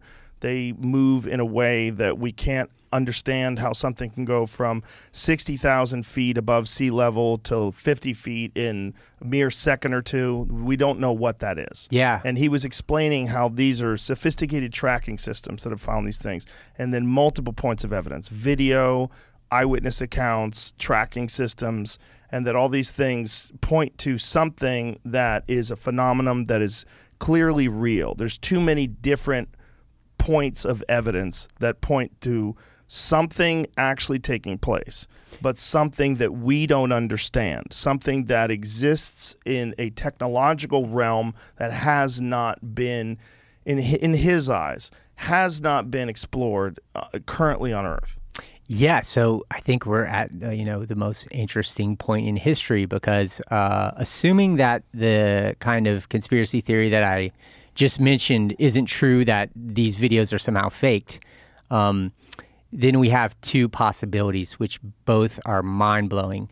Either it is aliens and they're here, or there's advanced military aircraft, so advanced that it's stuff that our world-leading physicists don't know how to explain because we didn't know that those kind of exotic physics existed. Right. So who could do that, though? That's the real question. Well, okay, here's me going into kind of like conspiracy theory territory, but so because any possible explanation we go with, they're all far out. And that's what's so trippy about this whole thing. Like, they're all crazy. Like the advanced military aircraft that can kind of defy the laws of physics as we know them, or actual aliens. Like, those are two crazy options. So if I'm not going the aliens route, which I'd like to talk about in a minute, and we're going with the theory that it's advanced military aircraft, I would think it would be something that was a product of something like the Manhattan Project. So we had the Manhattan Project. We had this research facility in Los Alamos, and we brought the best scientists in the world over here to solve the problem of creating an atomic bomb before the Nazis did. That was the impetus for doing that. We had brilliant people like Einstein, Richard Feynman, John von Neumann, who were working on this project. And it's obvious to me that once that project ended, it's not like the military was just going to let go of all of this stuff. They're going to try to do more advanced projects in the name of national defense, mostly. So John von Neumann, genius, pretty much the inventor of the modern computer architecture. Some people say he's the smartest guy that ever lived. We don't hear his name much, but his colleagues would say that like his ability to do calculations in his head would just like dwarf Einstein's ability. So John von Neumann died from a sickness. I can't remember what it was, but he wasn't that old. And on his deathbed, this is a side fact, but he did convert to, he had like a priest come in and he was made a Catholic or something like that. But he did that for his mom or something. Maybe he was scared. Yeah, I thought he was just like freaked out and like, because... Maybe it's a good way to hedge your bets. There's what's that called? It's the wager. I forget whose wager, but it was basically the idea that if you go with God, that you have everything to gain and nothing to lose. Yeah. Anyway. Yeah, but so point being, he had intelligence, military officer, someone outside of his room when he was on his deathbed, making sure that he didn't say anything, didn't give out secrets, spill the beans. So I have this kind of idea that, maybe military has taken the work of geniuses that has been classified for, all this time, and that maybe that it could be something like super advanced military aircraft, not defying the laws of physics, but using some sort of exotic physics. I've thought that as well. I've thought that as well because I don't see any incentive for the government to openly state that we don't know why these things are here or where they're from. Like, why would they even say that? They're not that transparent normally. Right. About anything. Yeah. Why would they even broadcast the fact these things exist? Yeah. Why would they? Why wouldn't they just ignore the videos, just like they ignore videos of Bigfoot? Yeah. Why didn't? Yeah, I have leaned back and forth, and also in both directions. I think certainly it's possible that there is an advanced species from another planet that's observing us and making sure that we don't fuck everything up. Because if we are on that critical breakthrough point, like a like a little baby chick knocking on the egg and opening it up. Yeah. If something came along and stomped that egg right there, it would fuck it all up. And what we could do with our nuclear weapons and our crazy desire to conquer, we could fuck up the whole thing and start from scratch and nuke ourselves back to the Stone Age. And then, it's another 100,000 years before we come back around and figure out life again. And that, unfortunately, might have happened in the past. We don't know. And on other planets, it could be that, civilizations have gotten to the point where we are right now and then moved towards thermonuclear war and nuke themselves. So maybe the aliens go, oh, we know what happens here. Let's make sure these idiots don't ruin this like they did in Alpha Centauri or wherever. Like, that is possible. I think it's a cool theory. But it also could be that the government wants to cover up for the fact that they have some super advanced technology that has some new propulsion method that violates what we understand about the laws of propulsion and physics, and they can use some gravity in some unique and novel way and make things go faster than we could ever possibly imagine. Well, a scary thought is that it is a military weapon, but it's not ours. It's Russia's or China's, and that they don't know what it is because they don't know how it works, and then they're putting this out there because they're truly stumped, and maybe they're being transparent about this. Well, that's also the big sighting was off the coast of the Nimitz. That was the Tic Tac UFO from Commander David Fravor. The reason why that's big is because multiple jets saw it. They had they used the data from the Nimitz, so they were using tracking devices. That's the thing that they saw that went from above 50,000 feet to 50 in a second or so. Whatever that is, they're right near San Diego. They're right near all those military bases. Yeah. They're right near the Nimitz. Like, if you were going to experiment with advanced propulsion systems and advanced drones, that's where you would do it. Yeah, I think it makes sense. So I guess the other possibility is that it truly is intelligent aliens, and I like your theory. Why would they care about us? That's a big question. I think. Why wouldn't they? I mean, if you it's so interesting. That's how I feel about it. Neil deGrasse Tyson. I was going to bring him up because he's the one who says that we would just be like ants. Like, he would come here just to see stupid little ants. Well, he said that. I mean, I don't know what's going on with him. He was talking the other day about why would people care about eclipses? Why they care about solar and lunar eclipses? That it's just an alignment of the planets and it happens all the time.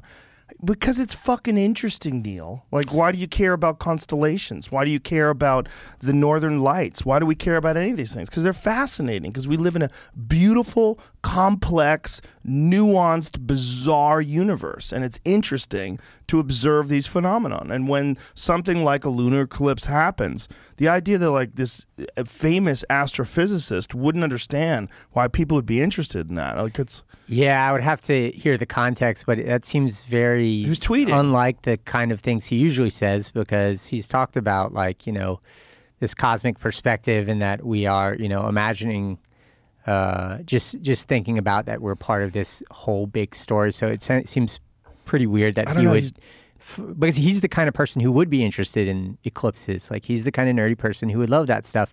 So I can't really speak to that. But his point about... here it is, right here. Lunar eclipses occur on average every 2 or 3 years and are visible to all billions of people who can see the moon when it happens. So, contrary to what you may have been told, lunar eclipses are not rare. No, that's not all. No. That's not all. Okay. No, he said something where he was joking around about it. This is it. I think he's just responding. Lunar eclipses are so unspectacular that if nobody told you what was happening to the moon, you'd probably not notice at all. Just saying. I don't know about that. That's what I'm talking about. Like, this is some weird cynicism that I've noticed from him over the last few years, and I don't understand. I think he's reacting to, like, stuff in the news, and he's trying to make, like, a viral tweet, but I think he's just kind of talking about, like, just something happens and everyone's, like, crazy or some phenomenon, like, maybe people don't care about things that are really interesting, but for eclipses, like, everybody just, like, loses their shit over them. So, well, it's interesting too. Yeah, maybe he's saying compared, like, people who, like, compared to the other stuff that they don't make a big thing about. Yeah, but he's not comparing it. Yeah, I don't. That's the problem. He's only being cynical. Yeah, I think it's social media and people trying to just say something that is kind of contrarian. Well, I also think he's on social media too much. And those people that are on social media, I think they gravitate towards negativity, which is another thing that I wanted to bring up to you. Like, what do you think that is? If you're talking about emerging intelligence and emerging complexity and how it keeps moving into these greater and greater forms of complexity, there seems to be a pitfall socially that's connected to social media where I feel like in some way it allows us to exchange information at a greater rate than ever before in human history. It's unprecedented. But in another way, it's almost like we're handling raw uranium. I was going to say it's like giving a child a gun.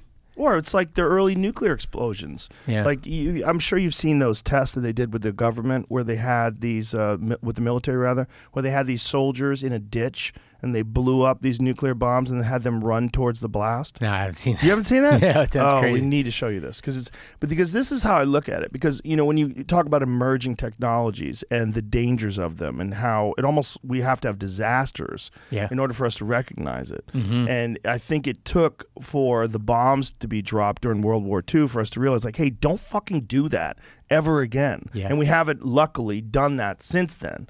But there was a lot of tests that they did which are fucking insane with our understanding today of the dangers of nuclear radiation and blast exposure. But pull up one of these videos. They had these poor fucking soldiers and they had them in a ditch and they blew up this bomb. Well, watch this. This is the same thing, but they put 5 guys specifically right on the detonation site and told them to like hang out. What? Yeah. That's what it says right here. Hang out? What do you mean? 5 men agree to stand directly under an exploding nuclear bomb. Under it? So they blew it up in the sky? Yeah. Oh, my God. They weren't crazy. They weren't being punished. All but one volunteered to do this, which makes it all the more astonishing. Well, that's not what I'm talking about. What I'm talking about is some stuff they did. It was black and white footage before 57. So this is something. I want to watch this, though. Yeah. Because it's just so crazy. Oh, so they blew it up in the sky, and these guys have to cover their eyes. One guy's got sunglasses on. People in the 50s. Oh, so they blew this up in the fucking UV sky. Rays. God, people are so nuts. They really are so nuts.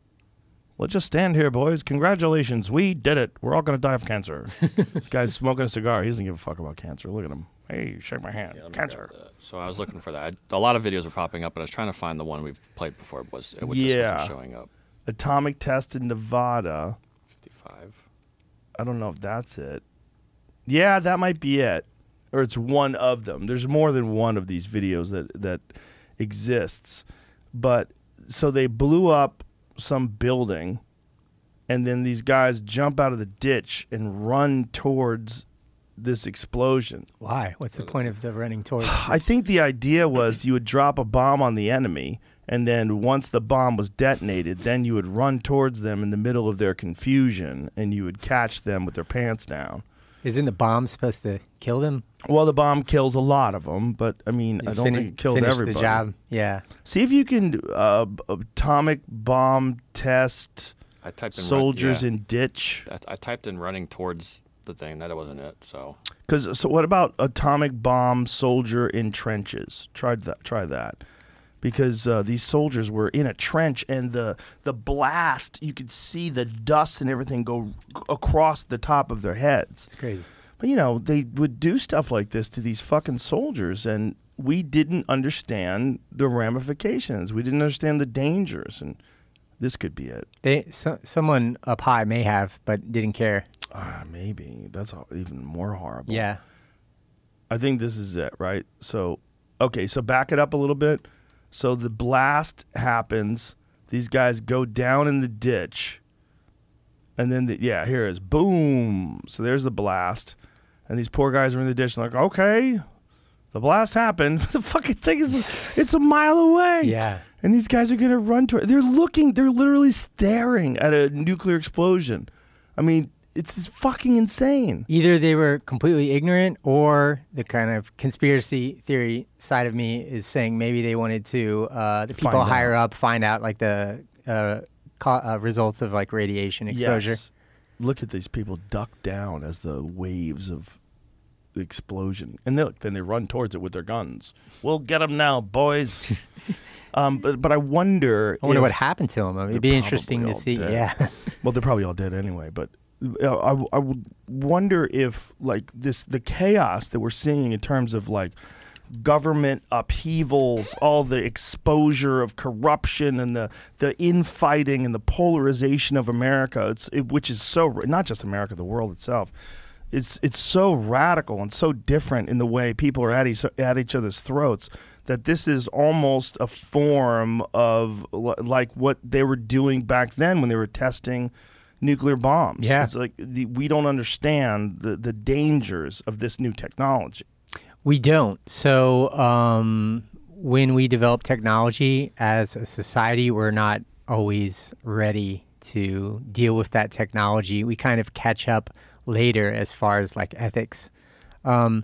So the argument I make in the book, which I explained a little bit ago, talking about like these phase transitions, that you do have a period of just widespread chaos before these transitions to higher order.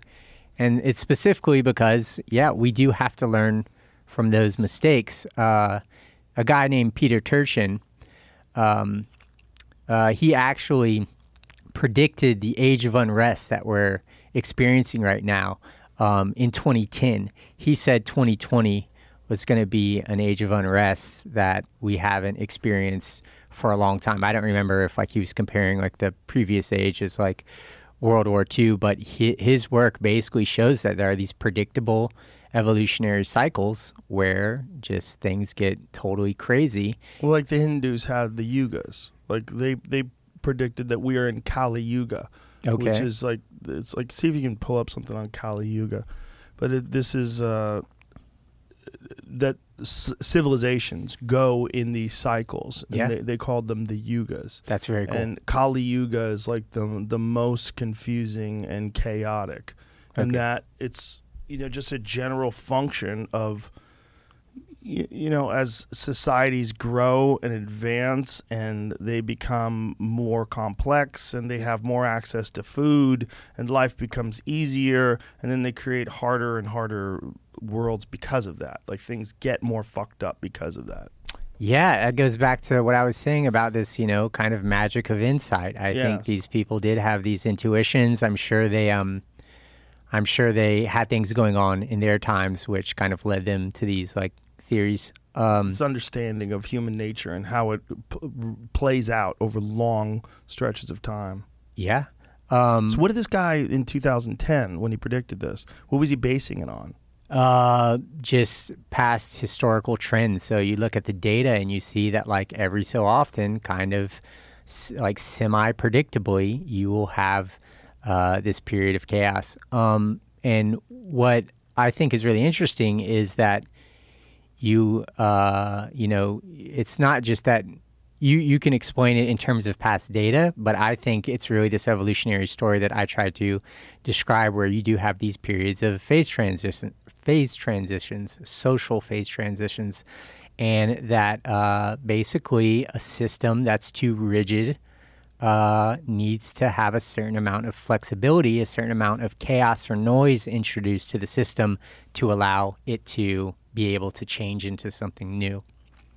Do you get anything about Kali Yuga? It was getting deep. I was trying to find something good to bring up, so I didn't know if you wanted an article or pictures. An article. So the 4 stages of Kali Yuga too. There's like. So I was trying to find one that was explaining it quickly, and I got lost, and it wasn't explaining it quickly at all. Okay. Well, it actually might be too complex to explain quickly.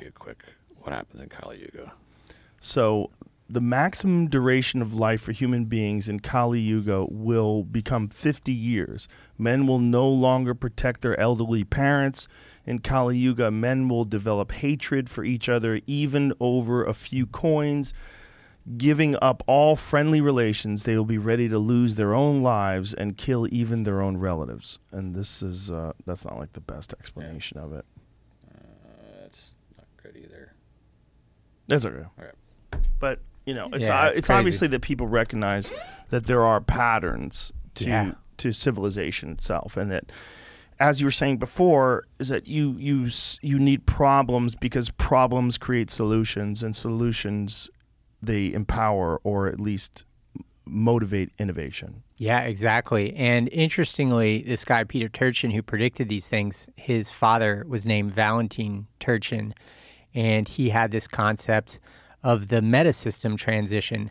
And I think I saw a video of you and Ben Goertzel, if I'm saying his last name right. I think he mentioned Turchin. But yeah, it's basically this process that I talked about earlier of evolutionary transitions, of things coming together to make larger things, or organisms coming together to make larger adaptive systems or superorganisms. And so in Peter Turchin's work, I haven't seen him like reference his dad, but I think his dad actually gave a more like a deeper explanation of why this happens, other than just like there are these like social, there are these patterns to history. It's actually about these transitions. Now, when you apply that to alien civilizations, do you think that it's possible, whether it's through technology or just through some sort of an evolutionary process, that we recognize these pitfalls, these yugas or whatever they are, and that this is a part of the solution of the greater intelligence of these advanced beings, that they work their way through this, they figure out that this is an actual pattern that does occur, and that they solve it.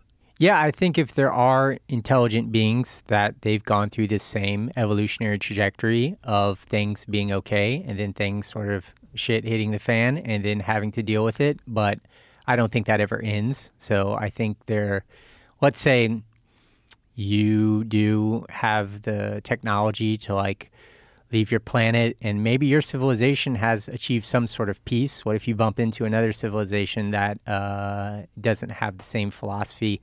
There's going to be a period of war, maybe, and then some sort of integration under some like, larger worldview. But I do think there's a tendency towards worldviews for any civilization where the civilization starts to understand the importance of cooperation.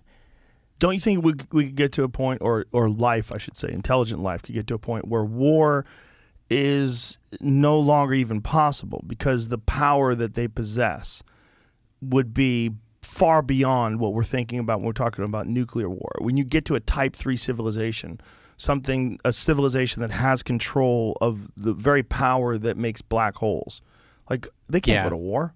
So maybe it could get to the point where it's just intelligence plus ability. It makes all those things inevitable. One of the things that I discussed with Michio Kaku yesterday is that the things that motivate us to innovate and to conquer and to achieve material success, a lot of that are these primate instincts. And we may one day find that that's the bottleneck to progress, is that our biological need to breed and to be recognized, and the ego and all these different things that we think of as just an integral part of just being a human being in human society, that might be a bottleneck to progress, and that the solution to that might be some sort of an integration with technology, a symbiotic integration with technology, that we become some sort of cyborg, and it eliminates all of these biological problems that stem from survival of the fittest, natural selection, competition, all these things that led us to get to this point. But we may realize, like, those things that create this, we've never had a point ever in human history where there's no war, right? If we could get to that, we might be able to say, like, hey, one of the things that's fucking us up is we're still monkeys. Yeah. And we can get out of that.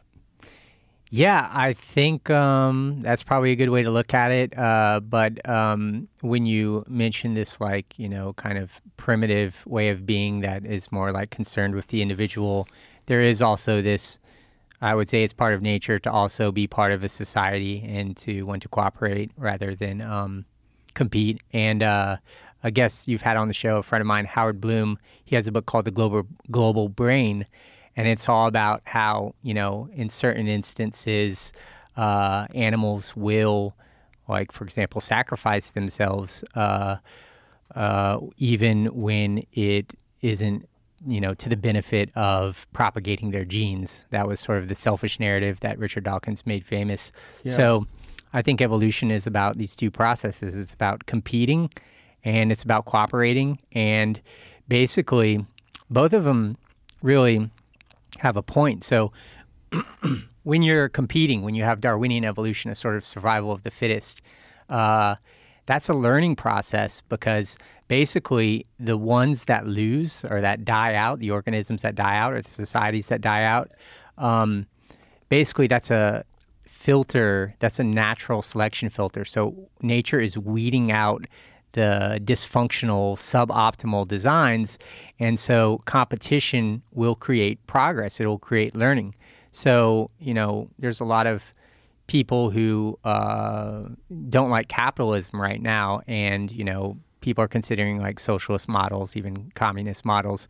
But capitalism is very much natural because it's when you have these different corporations, which are also superorganisms, they're collectives of people working towards a goal, and you have them competing. That's good because it drives progress and it brings down prices and all these good things. The problem with capitalism is when the people at the top start changing the rules of capitalism to benefit themselves. Right. So competition's good, but cooperation is even better, because basically what cooperation is you align interests with the other agents that you're competing with. And from a thermodynamic perspective, just going back to this theme of life trying to evade disorder, and it needs to extract energy to do that, working together always makes any sort of task like that easier for each individual, because there's a division of labor. And with the division of labor, you don't have to use as much like work and energy to accomplish the same goals. Right.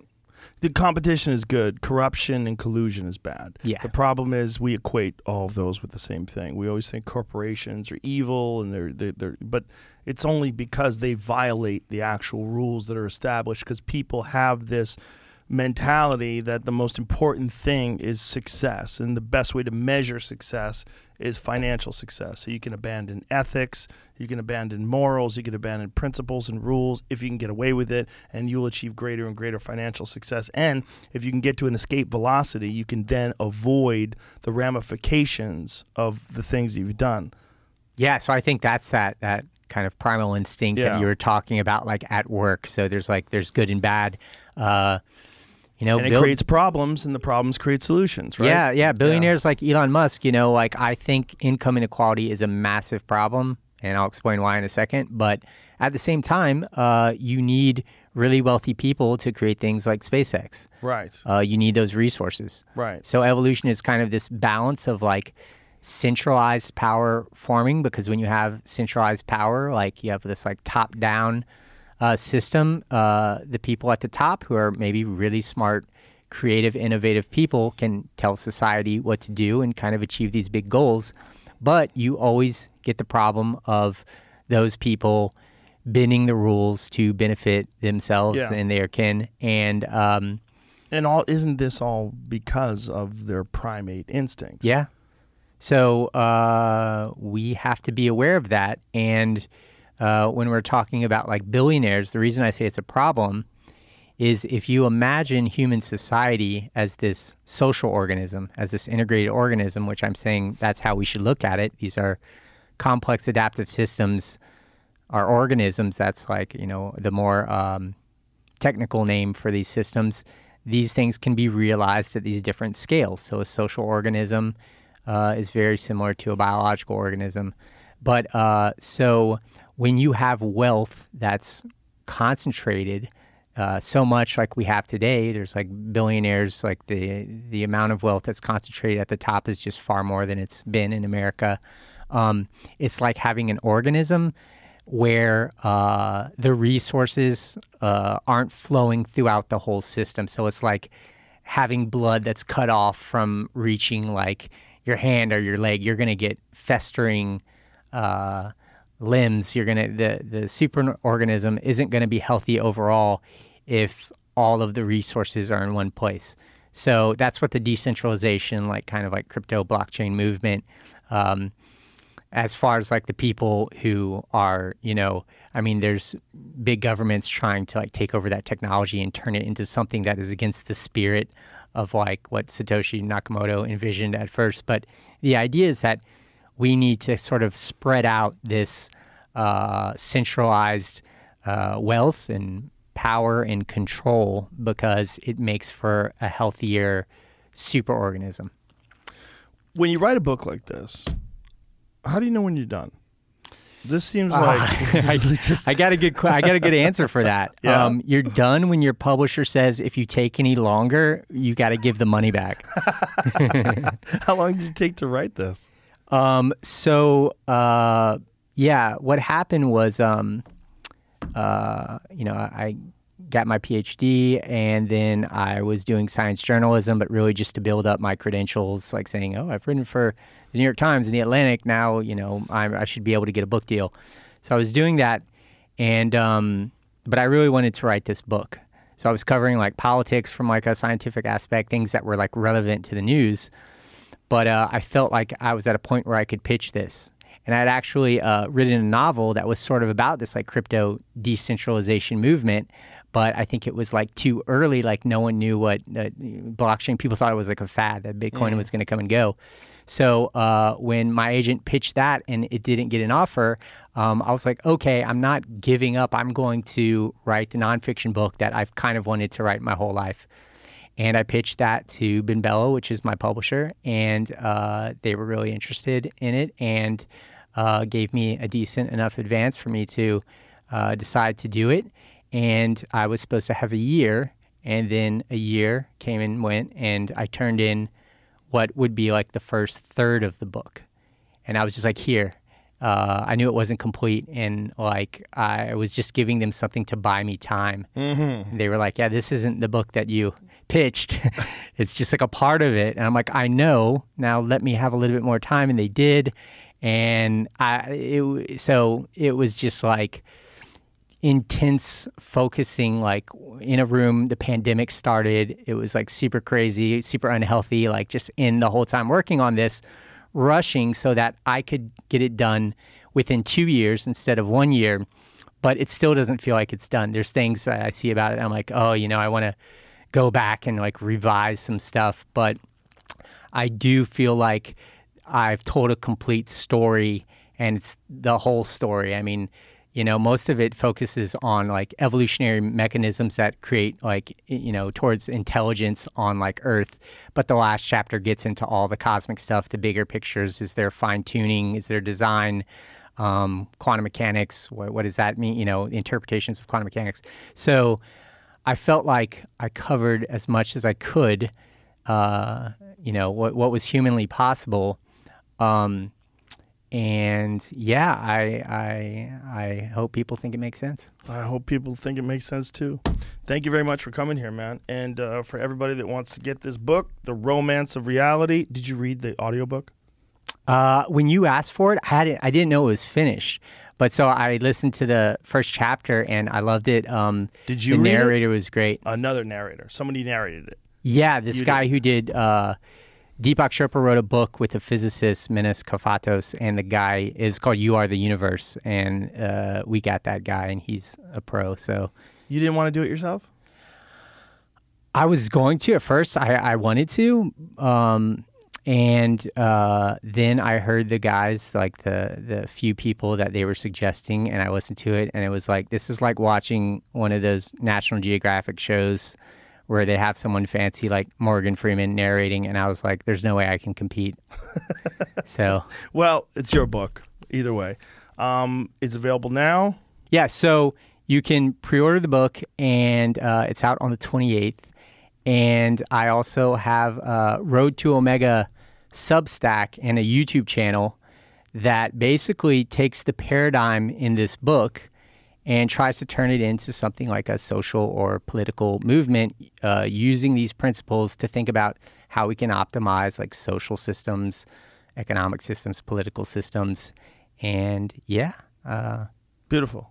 Yeah. All right. Well, thank you, Bobby. Appreciate it. I enjoyed talking to you. Thanks Thank so you very much. This was the most fun conversation I've ever had. So awesome. I really appreciate Thank it. you. Appreciate you. All right. Bye, everybody.